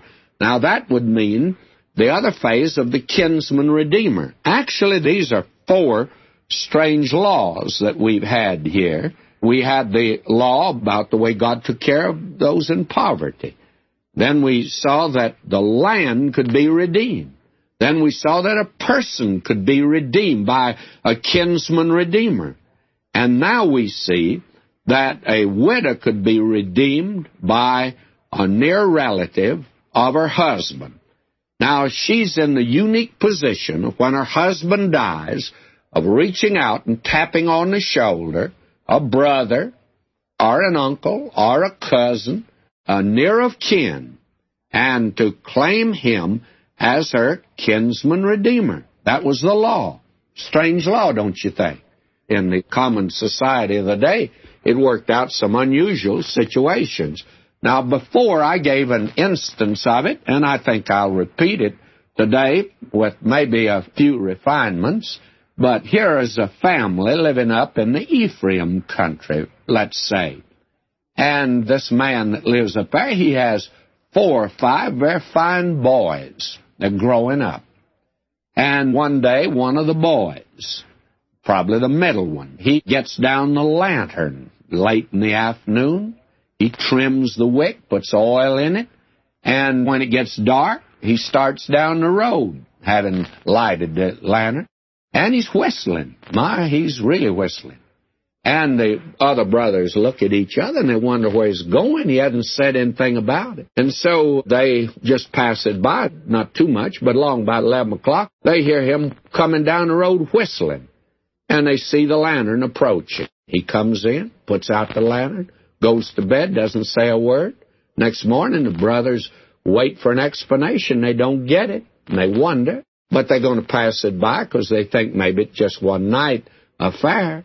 But the next night, he gets down the lantern again, and he has a repeat performance. Goes down the road, about 11 o'clock, he comes back. He does that for 3 or 4. And you can be sure of one thing, they've had a war council in that family, and they've been doing a little investigating. So after about a week of that, why, the boys are waiting for him when he gets home. And he comes in, whistling. Only I think this night he was singing. And he blows out the lantern and starts to get in bed. And the boys, they light up the rest of the lights. And they say, "Brother, we want to talk with you." And he said, "Fine. What do you want to talk about?" "Well," he said, "we'd like to talk about you." "Well," he says, "that's a good subject. What do you want us to talk about?" He said, "We've been wondering where you've been going the past few nights." He said, "I've been going down the road." Well, he said, "That's certainly evident because we've seen you." But said, "Just where have you been going?" "Oh," he said, "just been going down the road." They said, "It's true that a new family's moved in the neighborhood down at the old place down there?" He said, "Yes." Said, "I understand there. New families moved in." And they said, "You didn't happen to go there, did you?" Well, he said, "I could have." Well, they said, "That's not what we asked, but did you go there?" Well, he said, "I did." He said, "They're new neighbors, and I wanted to adopt the good neighbor policy, and I dropped by and welcome." Well, they said, "Looks like you've been by to welcome them every night." Well, he said, "Want them to feel at home." And they said, "There is a daughter in that family." He said, "Well, I think there is." Well, they said, "Could you by any chance have gone to see her?" And they look at him intently, and he begins to fidget a little. He said, "I could have." And they said, "We want to ask you now specifically, are you interested in that girl?" He said, "Yes, to tell the truth, I'm interested in her." Well, they said, "How interested?" Well, he said, "I proposed to her tonight, and she accepted." And they said, "Wait a minute. You should have talked to us about that, because if something happens to you, one of us would have to marry her. She could claim one of us as a kinsman redeemer. And we've all looked her over. And tell the truth, none of us want to marry her. So we think probably you ought to have a physical before you get married. We want to make sure you're in good health, because None of us want to be claimed as a kinsman redeemer. And so the family becomes profoundly interested in this girl down the road, and you can see why. Now let me read the rest of the law, and you'll see what I mean. Verse 6, "And it shall be that the firstborn which she beareth shall succeed in the name of his brother, which is dead, that his name be not put out of Israel. And if the man like not to take his brother's wife, then let his brother's wife go up to the gate unto the elders and say, My husband's brother refuseth to raise up unto his brother a name in Israel. He will not perform the duty of my husband's brother." Now, you want to talk about women's rights? Look at this for a moment. This was God's way of protecting widows and their children. When a man died, he might leave a farm. He might leave cattle and sheep and grain in the field. And what can this widow do? Well, she can just reach out and tap on the shoulder of any one of the boys and say, "Look, you are it. Now I choose you." And she has to move. She is the one to move. She can claim who she wants. Now suppose she does claim one of them, and he doesn't want to act. Doesn't he have any protection? Yes. She can hail him right into court. He can say that he didn't want to marry the girl. Then what happens? Notice this. "Then the elders of the city shall call him and speak unto him, and if he stand to it and say, I like not to take her, then shall his brother's wife come unto him in the presence of the elders, loose his shoe from off his foot, and spit in his face, and shall answer and say, So shall it be done unto that man that will not build up his brother's house." Now, that's pretty severe. When he took off his shoe and spit in his face, that, my friend, meant the man was disgraced, and no man in that day wanted that to happen. So the family is very much interested in who the younger brother or the older brother married, because any one of the brothers might become involved or he might be disgraced. Therefore, this woman, Ruth, is a widow. Her husband is dead, and the property has been lost. She needs a kinsman redeemer. She needs somebody to redeem her. And there's a man there that's in love with her, and he's the kinsman redeemer. Now, what are you going to do? Well, Naomi says, we're going to let him know. You've got to claim him, Ruth. Here you come in every day, and there he stands, waiting for you to make some sort of a move. And you don't make a move. Fact of the matter is, she's wearing widow's weeds, mourning for Naomi's son. And they were a little repulsive by this time, and yet the man's in love. And this widow's not moving at all. Ruth is not moving. So Naomi says, I'll take it in my own hands. Now she says, this is what I want you to do. Now she says, verse 2 of chapter 3 of Ruth, "And now is not Boaz of our kindred, with whose maidens thou wast? Behold, he winnoweth barley tonight in the threshing floor." Now, he tells her you're to go down to the threshing floor and claim him. The threshing floor, as we saw in the instance of Gideon, was up on top of the hill. It was the most conspicuous spot in the community. That's where they threshed grain. And the reason it was up on top was so that the wind would blow across from any direction. You wouldn't put it down in the valley, because they would pitch up the grain, and the chaff would be blown away, and the good grain would fall down on the threshing floor. During this period of the threshing, or of the winnowing out the grain, why, they would begin in the afternoon. All of the families that were involved in a certain field, the servants, the owner and his family, they'd all move out there, and they would camp around the threshing floor. Now, there was no Holiday Inn in that day. There was no Howard Johnson motel for them to stay in, so they just camped around the threshing floor. And in the afternoon, the wind would come up. If you've ever been on the desert in California, sometimes on the desert, I've been down there of a morning, and oh, it's so lovely and nice, but late afternoon, oh, that wind comes up. and sometimes it blows a little dust, a little sand. And then by sundown or after sundown or sometime during the night, it'll stop. Well, it does that in that land. So the wind would come up in the afternoon. And when it did, the men would begin to work furiously, winnowing out the grain. Then the wind sometimes at sunset or sometimes by midnight, the wind would stop blowing. When it did, of course, they would stop their winnowing, and then they would have a big feast. It was a religious feast. You see, everything for these people was connected with religion, was connected with God. And many of those wonderful nature psalms are psalms that would fit out yonder around the threshing floor.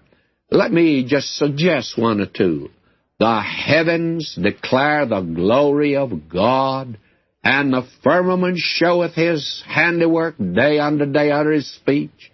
Night unto night showeth knowledge. You see, they're out there underneath the canopy of a blue sky, even blue at night.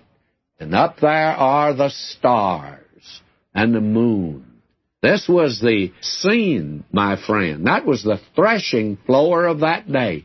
And it was a time that they had eating and drinking and thanking God for a glorious harvest, thanking Him for His goodness and grace. And you know, we don't do enough of that today. So what does she say to Ruth? She says, Ruth, this is what I want you to do. He winnoweth barley tonight in the threshing floor. Wash thyself therefore, and anoint thee, put on thy raiment upon thee, and get thee down to the floor, but make not thyself known unto the man until he shall have done eating and drinking. Now, what she's asking her to do is not wrong. The families are there. It's a religious service. And do you think Naomi would suggest to Ruth anything that would have been questionable? With their background strict as they were in that day?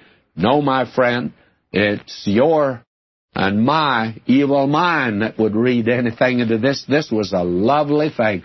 Ruth is to not bring him into court. You don't have to do that, man. He's in love. And Naomi knows the ways of men. She's had a husband and 2 sons. She knows pretty much how they think.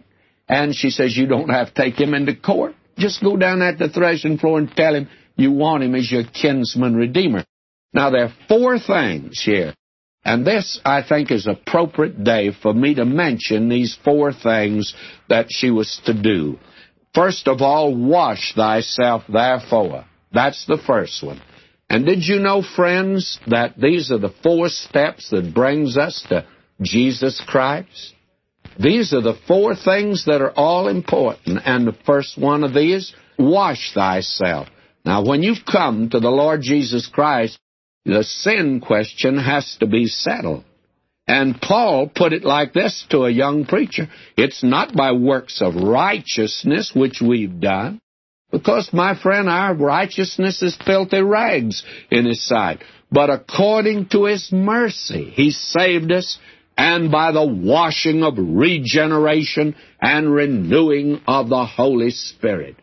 When you are born again, friend, you are washed. Have you ever noticed when a baby is born naturally, first thing they do is wash you, little fella. And I tell you, when you become a child of God, God's going to cleanse you and wash you and put on the swaddling clothes of the righteousness of Christ that enables you to stand in His presence. That's the first step in our salvation. The second thing is anoint thee. Now, I'm not going to go into a great deal of detail. I may come back to this later. Anoint thee is the anointing of the Holy Spirit. And John twice, the great apostle of love, he says we have an anointing. And if you and I are to understand the Word of God, our eyes must be anointed by the Spirit of God that we might see. For eye hath not seen, nor ear heard, neither hath it entered into the heart of man the things that God has prepared for them that love Him. But John says in John 2:27, but the anointing which ye received of him abideth in you, and ye need not that any man teach you, but as the same anointing teacheth you of all things, and is true and is no lie, and even as it hath taught you, ye shall abide in him. And so Naomi says to her, wash thyself, and then anoint thee. What she says is, get out that bottle of perfume that my son gave you a long time ago, and you haven't been using it. Get it out and use a good supply of it. And friends, I can let you in on something that you don't get out of commentators. I can tell you the name of that perfume. The name of it is Midnight in Moab. Say, that's a perfume. Let me tell you, anoint thee. And then third, put thy raiment upon thee. In other words, she says to her, get rid of those widow's weeds. Put on that little party dress that you and my son used to wear when you'd go out of an evening social. It says, if this man, Boaz, has fallen in love with you wearing those old widow's weeds, wait till he sees you dressed up in this lovely gown that you have. Put thy raiment upon thee. And friends, you and I have no righteousness at all, but he has a robe of righteousness which he puts down on those that he saves. And that robe of righteousness, Paul speaks in Romans of it, that it comes down to all mankind, but it comes upon those that believe. That's the way that you receive it. And Paul spoke of it. He says, be found in him, not having mine own righteousness, which is of the law, but that which is through the faith of Christ, the righteousness which is of God by faith. And that's the raiment you and I must be clothed with. We're to stand in his presence, and it comes by faith when we trust Christ. And then the fourth thing she was to do, get thee down to the floor. And she's to get down to the floor and let the man know. And friends, have you ever told Christ that you trust him? Have you? I have met so many folk that had never done that, never taken that step. I spoke to a Christian Endeavor Convention, Fresno, several years ago, and as I was leaving, it was a hot night. It was the day before they had air conditioning there, and I had my coat on my shoulder and in my shirt sleeves, and I met a little delegation of fellas. They brought a boy, and they said, we brought him here tonight, and we thought he'd accept Christ. He didn't. Would you talk to him? And I began to question him. Do you believe this, that? He believed the story of Noah. He believed about Jonah. And what do? I presented the plan of salvation, and there we all stood. Finally, I said out of desperation, I said, young man, would you accept Jesus Christ as your Savior? And he said, I sure would. Those fellas had been arguing with him, and that's what I started doing. May I say to you, he wanted to accept Christ. My friend, today, have you ever told the Lord Jesus that you trust him, that you love him, that you want to serve him? If you haven't, why don't you do it right now? Now, what Naomi is saying to Ruth, she's instructing her now the procedure she's to follow. First, she was to wash herself. And these are steps that you and I take when we come to Christ. First of all, by the washing of regeneration and renewing of the Holy Spirit. The Spirit of God must cleanse us. That's one of the values of the Word of God. Sanctify them through thy truth. Thy Word is truth. It has a sanctifying power. The Word of God does today. That's the reason we're trying to give the Word of God out. It touches the hearts and lives of the unsaved, and they see they need cleansing. Christ said to his own, you're clean through the Word which I've spoken unto you. And that was the first step. She was to anoint herself. Anoint thee. Get out that bottle of perfume my son gave you before he died, and use it lavishly, because this is a very important time. And then put thy raiment upon thee, and then get thee down to the floor. Let him know. The trouble of it is, and I appreciate Naomi very much, she's a very straightforward woman. She says, I've been watching this man. He's brought you home every day, and his hands are strapped to his side. He can't move, and you're not making any move at all. Now, I want you to get down there and let him know. Let him know you claim him as your kinsman redeemer, for you are the one to do that. Now, friends, Christ died for you. We can talk about the 7 last words of Christ from the cross, but He needs a word from you. And the word from you is a word of, do you trust Him? And if you do, why don't you tell Him that you do? If you love Him, why don't you tell Him that you love Him? If you want to serve Him, why don't you tell Him that you want to serve Him? How far removed so many today are from Him, and He's as close as hands and feet and breathing today. But we need to let Him know. I told about the young man, I told it so hurriedly last time up in Fresno, California, where I'd spoken to a Christian Endeavor convention, and I'd gone in where those that had accepted Christ had gone and had a word with them, and then there was another room where those had gone who dedicated their lives, and I'd had a word with them. When I came out of the auditorium, it was in the days before it was air-conditioned and it was a hot night in summer. I took off my coat and I started walking across that big auditorium, and I saw a little delegation of young men coming toward me. When they got there, one of the young men that was a spokesman, he said, would I talk to them for a few minutes? And of course I would. And they said, we brought this fellow, and they called him by name tonight. We've been arguing with him. We've been trying to get him to accept Christ, and he just doesn't make a decision. We thought maybe you would talk with him. And I began to put to him, I said, you believe the Bible? He said, yes. I said, you mean to tell me you believe that story about Noah and a flood? Oh, yes, he said, I do. I said, well, what about the story of Jonah and the fish? He said he believed that. Well, I was a little put back because generally you can get a good argument with a college student on one of those. And so I said, do you believe that Jesus died on the cross for you? Or did you believe He died on the cross? He said, yes. I said, do you think He died for you? He said, yes. Well, now, my course that I had in personal evangelism never went any farther than that. I stopped, and I wondered what to say next. The fellows stood there. Finally, one of them broke the silence by saying, that's what we've been trying to tell him, that Jesus died for him. And I just finally blurted out, and I said, young man, will you accept Christ as your Savior? And he said, yes. That's what I've been wanting to do. We just got down on our knees, and that young man prayed right through to the Lord that He'd save him. He told him. And that's what he'd been wanting to do all along, and he just didn't know what to do. I'm of the opinion we got many people in our churches today that have really never told Him that they trust Him, that they love Him, that they want to serve Him.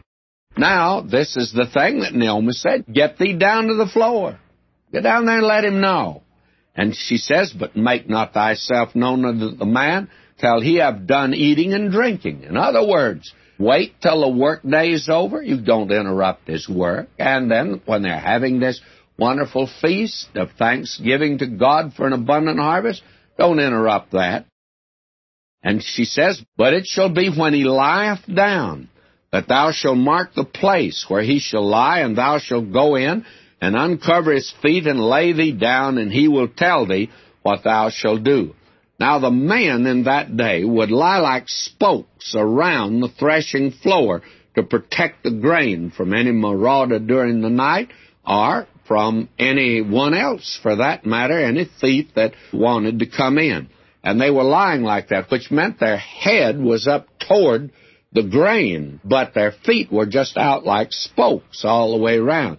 Now what Naomi says, you go, put your feet up toward his feet, but you pull his cloak down over you that he has there. He'll be warm, you see, from the work of the evening, and he won't want it, but during the night he'll get cold, as it does in desert country. And so this is what happened. And he said, and uncover his feet and lay thee down, he'll tell thee what thou shalt do. And she said unto her, all that thou sayest unto me I will do. Now, Naomi's not advising her to do something wrong, as some folks seem to think. Naomi happens to be her mother-in-law. This girl was married to her son who died, and you can be sure one thing, she's just not even about to do a thing like that.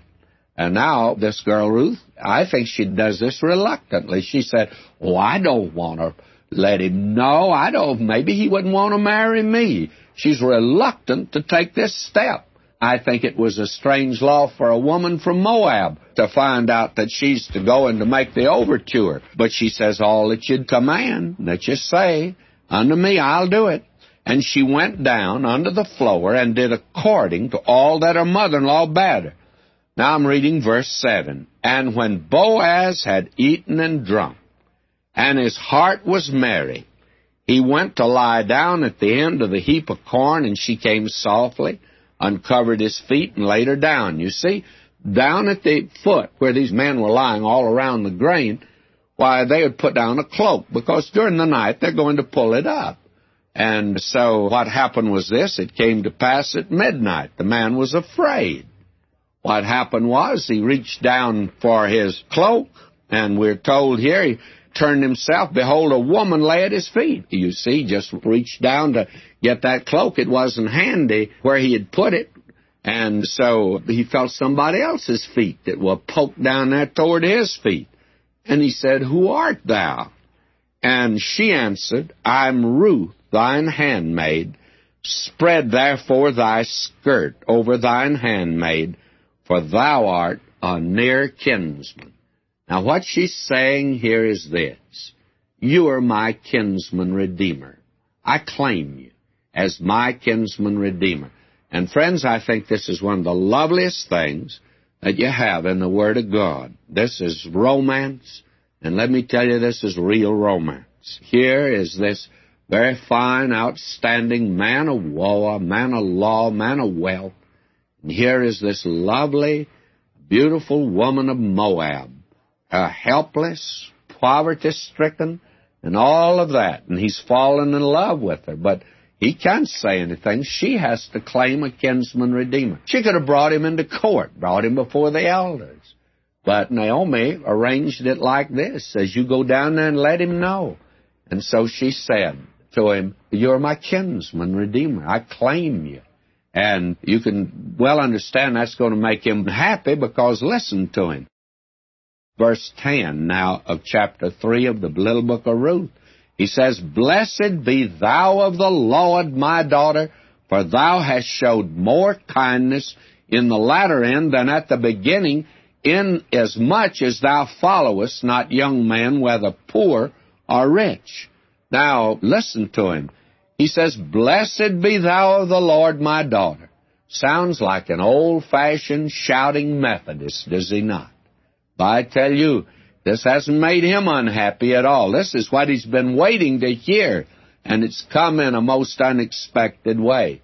It's quite interesting in this little book how Ruth appears on the scene. He'd never dreamed that there was such a vision of loveliness in this world. And of all places, he walks out in his field one day, and there are a bunch of poor people gleaning in his field, and he sees her.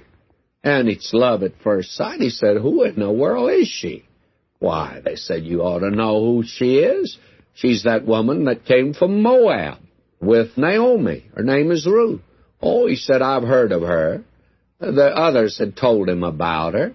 And he could not believe that a person, that so many good things had been said about her, that she could be as lovely as that. And he fell madly in love with her. Now he's wondering what she's going to do. He's been busy working at the grain all day. I have a notion that her vision passed before his eyes several times that afternoon and evening while he's working. And he lies down, he's weary from the labor and his servants there. And during the night he reaches down and there's a woman's feet up against his feet, poked toward his. And he was looking for his cloak. And he said, who in the world is this? Well, she said, I'm your handmaid. I'm claiming you as my kinsman redeemer of all unexpected things. And I imagine that he waked up the whole top of the hill when he said, blessed be thou of the Lord, my daughter, for thou hast showed more kindness in the latter end than at the beginning. This is the thing that I'm sure the gossips in Bethlehem had said. When Naomi came back with Ruth, I'm sure gossips always do things like this. They must have said, Well, now, she's a beautiful girl, isn't she? Well, you just watch her. She'll start chasing after every man in Bethlehem. Not a man will be saved.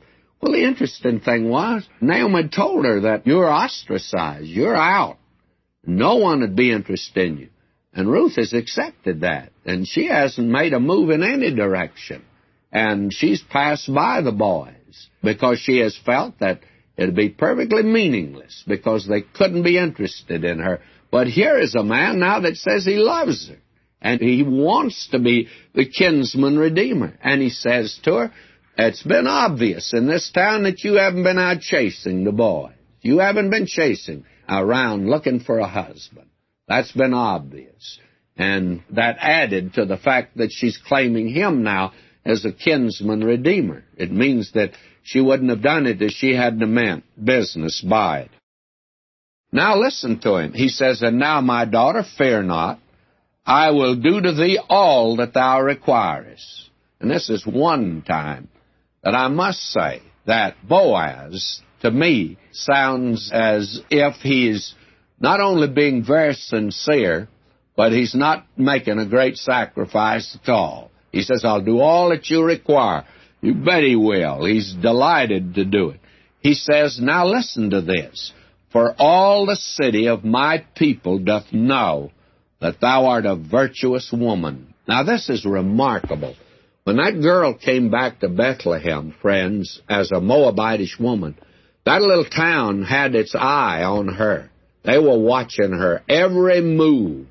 And before long, people had to admit, why, this woman has given up everything in the land of Moab, and she's made a stand for God. She's taken a stand for God. She trusts the Lord God of Israel, the living and true God.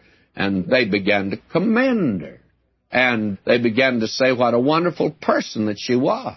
Now, that's unusual for a little town. I was born in a little town. I lived in a little town. I had my pastorate in a little town at first.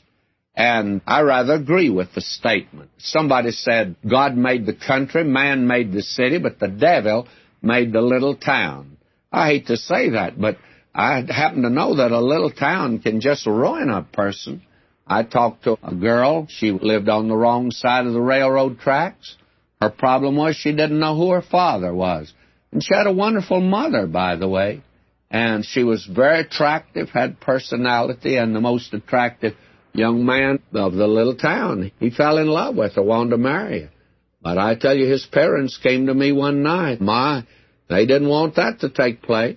I tried to reason with him. I said, why, he couldn't have made a better choice than that. And they got him out of town. They got him away some way. That girl came to me broken-hearted. She said, what shall I do?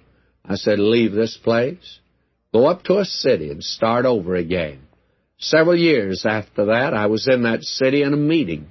And there she was, sitting with a fine-looking young man. She told me, said, that's my husband. They got married. He loved her. May I say to you that the little town of Bethlehem was gossiping, but it was good gossip. And there's not much good gossip going around. They said, why, this is a marvelous person. Now, listen to Boaz. Now it is true that I am thy near kinsman. He gladly acknowledges it. Howbeit, there is a kinsman nearer than I. How'd he know that? He'd been doing a little investigating. He was ready for this. Tarry this night, it shall be in the morning, that if he will perform unto thee the part of a kinsman, well, when Boaz thought that over, he wondered what he could do. And there was nothing for him to do. All he could say was, well. I tell you, his heart went all the way down into his socks. At this time, in fact, right down in this well that he's talking about. Well, then he says, let him do the kinsman's part. But if he will not do the part of a kinsman to thee, then will I do the part of a kinsman to thee. As the Lord liveth, lie down until the morning. She lay at his feet until the morning. She rose up before one could know another. And he said, let it not be known that a woman came into the floor. Actually, he doesn't want this other kinsman to know. And he said, bring the veil that thou hast upon thee, and hold it. When she held it, he measured 6 measures of barley, laid it on her. She went into the city. When she came to her mother-in-law, she said, who art thou, my daughter? Now, I have to smile when I read some of the commentators try to explain this. They say, well, the reason that Naomi said, "Who art thou?" is it was dark and she didn't know her. My friend, she would know her daughter-in-law when she came home, I can assure you, because she was expecting her. When she said here, "Who art thou, my daughter?" it wasn't because she didn't know her. What she's really saying is this: I sent you to do this. You were reluctant to go. Now, who art thou, my daughter? Are you Mrs. Boaz or not? Was I right or was I wrong? And she told her all that the man had done to her. And she said, "These 6 measures of barley gave he me, for he said to me, Go not empty to thy mother-in-law. Then said she, Sit still, my daughter, until thou know how the matter will fall. For the man will not be at rest until he have finished the thing this day." Now what she says to this girl is this. She says, "Ruth, you claimed him as your kinsman redeemer. This is all you can do. You can sit and rest. And you can rest because he will do all the work for you. He will become your kinsman redeemer." Now let's watch Boaz as he begins to move.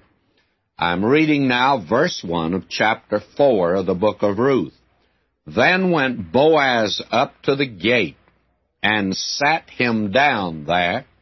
And behold, the kinsman of whom Boaz spake came by, unto whom he said, Ho, such a one, turn aside, sit down here. And he turned aside and sat down." Now there's several things there that are important for us to note. To begin with, Boaz went up to the gate. He sat down there. Why? Well, the gate in Bethlehem, or any town of that day, was the most active place. In fact, that's where the action was. And anyone that lived inside that city, that had fields outside the walled city, sooner or later would either come in or go out that gate. And Boaz knew it was the harvest season, and he knew this other kinsman, who had fields also, that he'd be coming in or going out sometime during the day. So Boaz just planted himself right there by the gate to wait. Then another reason, the gate was the place where the court met in that day. You know, our method today, or at least it was in early days, to have a square, and in the middle of the square to put a courthouse, and then a little town was built around it. And practically every town in the Midwest was built like that. But back there, the courthouse was the gate. That's where the action took place. Now, Boaz sits down, and he waits for him, and he knew he'd be coming in or going out, and that one came by. And we're told here, Ho, such a one. Now, doesn't Boaz know his name? He apparently is Boaz's uncle. Didn't he know him by name? Sure he knew him by name. Well, why isn't his name given? Well, I think for a very definite reason. This man, we'll see, he was unable to redeem. And also, I think I'll be able to give him a name, but Ho, such a one. Why did Boaz say that, though? Well, I think Boaz was sitting there, probably reading the morning paper, reading the Bethlehem Bugle. And he was reading it, and lo and behold, he looked up, and there was this fellow who was going out the gate to go to his field, and he was out probably 100 yards, and before he could even think of his name, jumps up and says, Ho, such a one. And the man turns around, and he turned aside and sat down, because Boaz says, sit down here. And I think he was saying to himself, well, I wonder what in the world has come over Boaz that during our harvest season, we're all out winnowing grain, and here he seems to be so busy, and something else has come up. And we're told, verse 2, and he took 10 men of the elders of the city and said, sit ye down here, and they sat down. And believe me, they wonder, well, what in the world has come over Boaz? What is it that is so urgent that he wants to bring it before us at this time? And so they sit down, and court is in session, friends, because those 10 elders now represent the court. They will make a decision. Now Boaz brings the matter before the other kinsman. Notice verse 3. He said unto the kinsman, Naomi that is come again out of the country of Moab selleth a parcel of land, which was our brother Elimelech's. And this is the matter now that's going to be discussed. It'll have to do with the property, first of all, of Elimelech. And he was the husband of Naomi. He's dead now. They've lost the property. And these two men, either one can act as a kinsman redeemer. Now he says, Boaz is speaking, and I thought to advertise thee, saying, buy it before the inhabitants and before the elders of my people. If thou wilt redeem it, redeem it. But if thou wilt not redeem it, then tell me, that I may know, for there's none to redeem it beside thee, and I'm after thee. And he said, I will redeem it. Now Boaz presents to him the property first. And I think that was of the first consideration. Now, neither one of these men up to this moment had apparently moved in behalf of Naomi. I don't think she had called upon them, probably. Had a bit of pride, didn't want to call upon them. And now when she's found out Boaz is in love with Ruth, why, she urges her to begin to move, you see, and claim him. Now Boaz is interested in Ruth, but he's willing to redeem the property. But he asked this other kinsman, will you redeem? You're ahead of me. You see, he was closer of kin to Elimelech. And so, apparently hadn't been called his attention. He said, sure, I'll redeem. And again, Boaz's heart went right down in his socks. No question about that. Because of the fact that he would hope this man would say, no, I can't redeem at all. Now Boaz, though, he's prepared for this. And so now he brings forth another point that actually becomes a fly in the ointment that presents a real objection to this other kinsman. Notice, then said Boaz, what day thou buyest the field of the hand of Naomi, thou must buy it also of Ruth the Moabitess. And I think he bowed down on that word Moabitess, the wife of the dead, to raise up the name of the dead upon his inheritance. And Boaz said, well, I forgot to tell you that there's a little foreign girl that has this property very complicated now. If you're going to redeem that property, you're going to have to marry her. And according to the Mosaic law, Deuteronomy 23:3, it says, a Moabite or an Ammonite shall not enter into the congregation of the Lord. Now, if you're going to redeem the property, you're going to have to also redeem this little girl, and the law keeps her out. Now, do you want to go ahead and redeem? And the kinsman said, I cannot redeem it for myself, lest I mar mine own inheritance. Redeem thou my right to thyself, for I cannot redeem it. Now this kinsman said, well, when you put it like that, the law, therefore, would keep her out, and I cannot get my estate in that complicated position, because if I did marry her, and I think this man had grown children, why, it would jeopardize their inheritance, bringing in this foreign girl like this. And he said that I cannot redeem. Now, I think this kinsman represents the law. Actually, the law cannot redeem us. The law is incapable of redeeming any of us for what the law cannot do. That's the thing that Paul makes very, very clear. And he says, knowing that a man is not justified by the works of the law, but by the faith of Jesus Christ.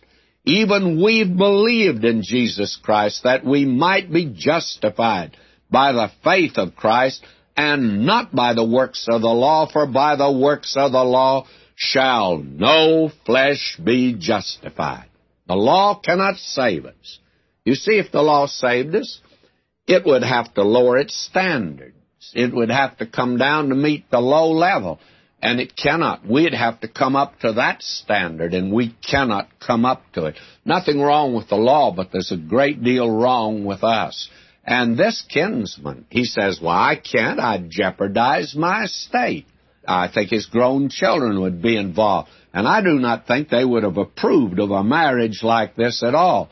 Now, that's exactly, of course, what this man Boaz wants him to say, and he's presented the problem to him for that reason. Now notice, verse 6, "And the kinsman said, I cannot redeem it for myself, lest I mar mine own inheritance. Redeem thou my right to thyself, for I cannot redeem it." Now, this was the manner in former time in Israel concerning redeeming and concerning changing. For to confirm all things, a man plucked off his shoe, gave it to his neighbor, and this was a testimony in Israel. I'm glad that they didn't spit in their face anymore, because that's not very nice, and in a case like this, all that was necessary was to take off the shoe. So that thing that happened was that this kinsman just lost his shoes, that's all. As we hear today sometimes of a man in a business deal losing his shirt. Well, this kinsman lost his shoes. May I say, I have a name for him now. Oh, such a one is barefoot. He's barefoot. Now, the law is barefoot. The law can't save you at all. And it's only the gospel that puts shoes on our feet. You remember when Paul talks about the armor of God, he says, "And your feet shod with the preparation of the gospel of peace." The law could never put shoes on your feet. There is a Negro spiritual that I'm afraid the white folk know nothing about how to sing it. And I never like to hear a white quartet sing Negro spirituals because they don't know how to sing them to begin with. But one of them is, when I get to heaven, I'm going to put on my shoes and I'm going to walk all over God's heaven. Now, friends, when you've got 6 pairs of shoes at home in the closet, you can't sing that. But if you had been way back in antebellum days in my Southland, and you one day was asked by your owner to hitch up the buggy and drive him into the town, Hattiesburg, Mississippi, or maybe Gadsden, Alabama, someplace like that, way across Georgia, drive him into town, and you drive up to the hitching post, and he says, "Wait for me here, I have to go in the bank." And you just hitch up the horse there to the hitching rail, and you look in the store window, and you see a pair of yellow button shoes. They're the prettiest things you've ever seen. And you don't have a pair of shoes like that, and you know you never will have a pair of shoes like that in this life, but you're Christian, and you have a hope. And so you can sing now, "When I get to heaven, I'm going to put on my shoes and walk all over God's heaven."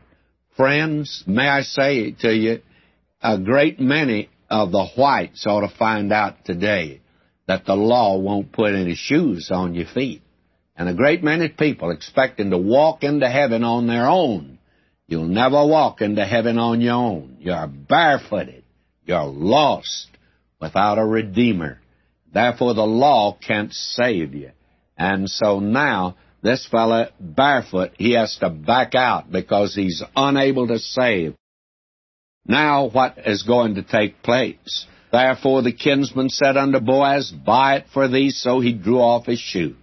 Boaz said unto the elders and to all the people, "Ye are witnesses this day that I have bought all that was Elimelech's, all that was Kilion's, and Mahlon's, of the hand of Naomi. Moreover, Ruth the Moabitess, the wife of Mahlon, have I purchased to be my wife." He's redeemed her, you see, to raise up the name of the dead upon his inheritance, that the name of the dead be not cut off from among his brethren, and from the gate of his place. Ye are witnesses this day.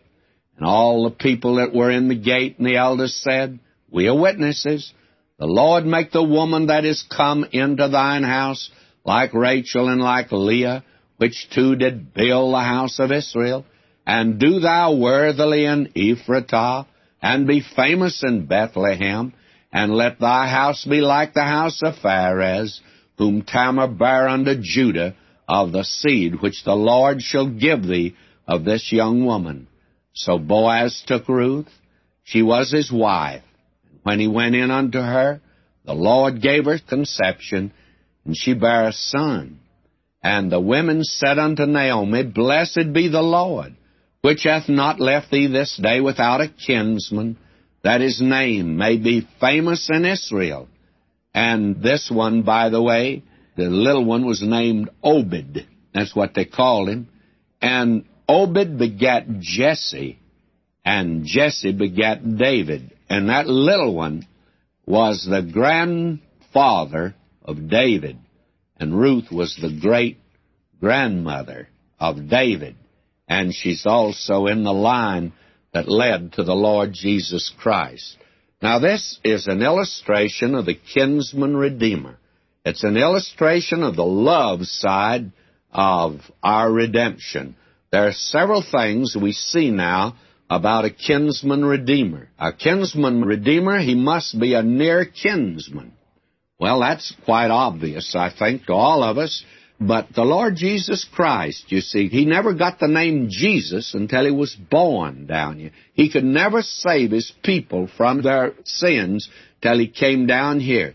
And the writer to the Hebrews says, Forasmuch then as the children are partakers of flesh and blood, he also himself likewise took part of the same, that through death he might destroy him that had the power of death, that is, the devil, and deliver them who through fear of death were all their lifetime subject to bondage.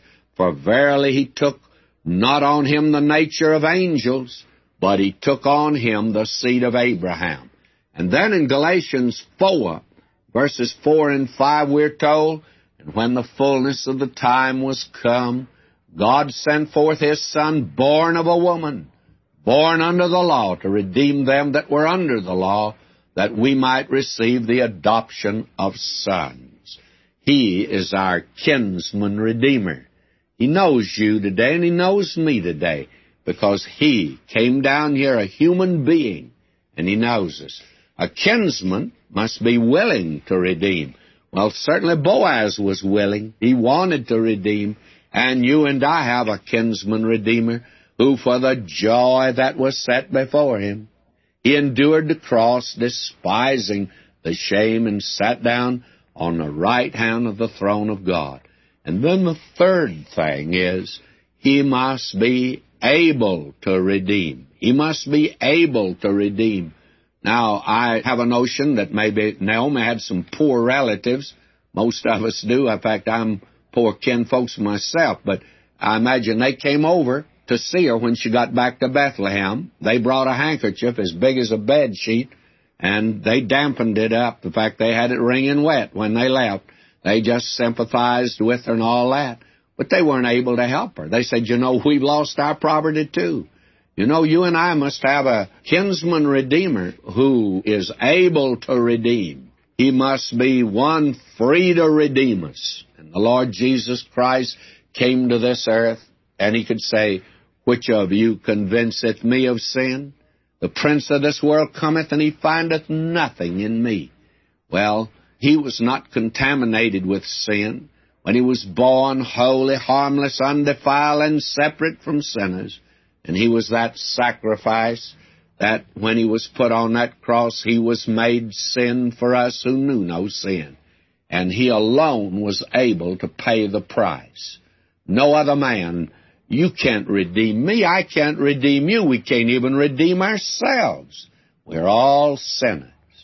It's just like throwing a lifeline from the top deck to the lower deck when a ship is going down. And the old ship of humanity and civilization is going down. And there are a lot of nice boys up on the top deck throwing us lifelines today. Well, sociology, religion, and all that sort of thing. But I tell you, the top deck's going down also. They had to be one come down from heaven. And he told Nathanael, he says, you're going to see heaven open and angels ascending and descending on the Son of God. He is that ladder, not thrown from humanity, but came out of heaven. And the voice said, this is my beloved Son, hear him. He is our kinsman redeemer. Oh, friends, what a Savior we have today. Until next time, may God richly bless you, my beloved.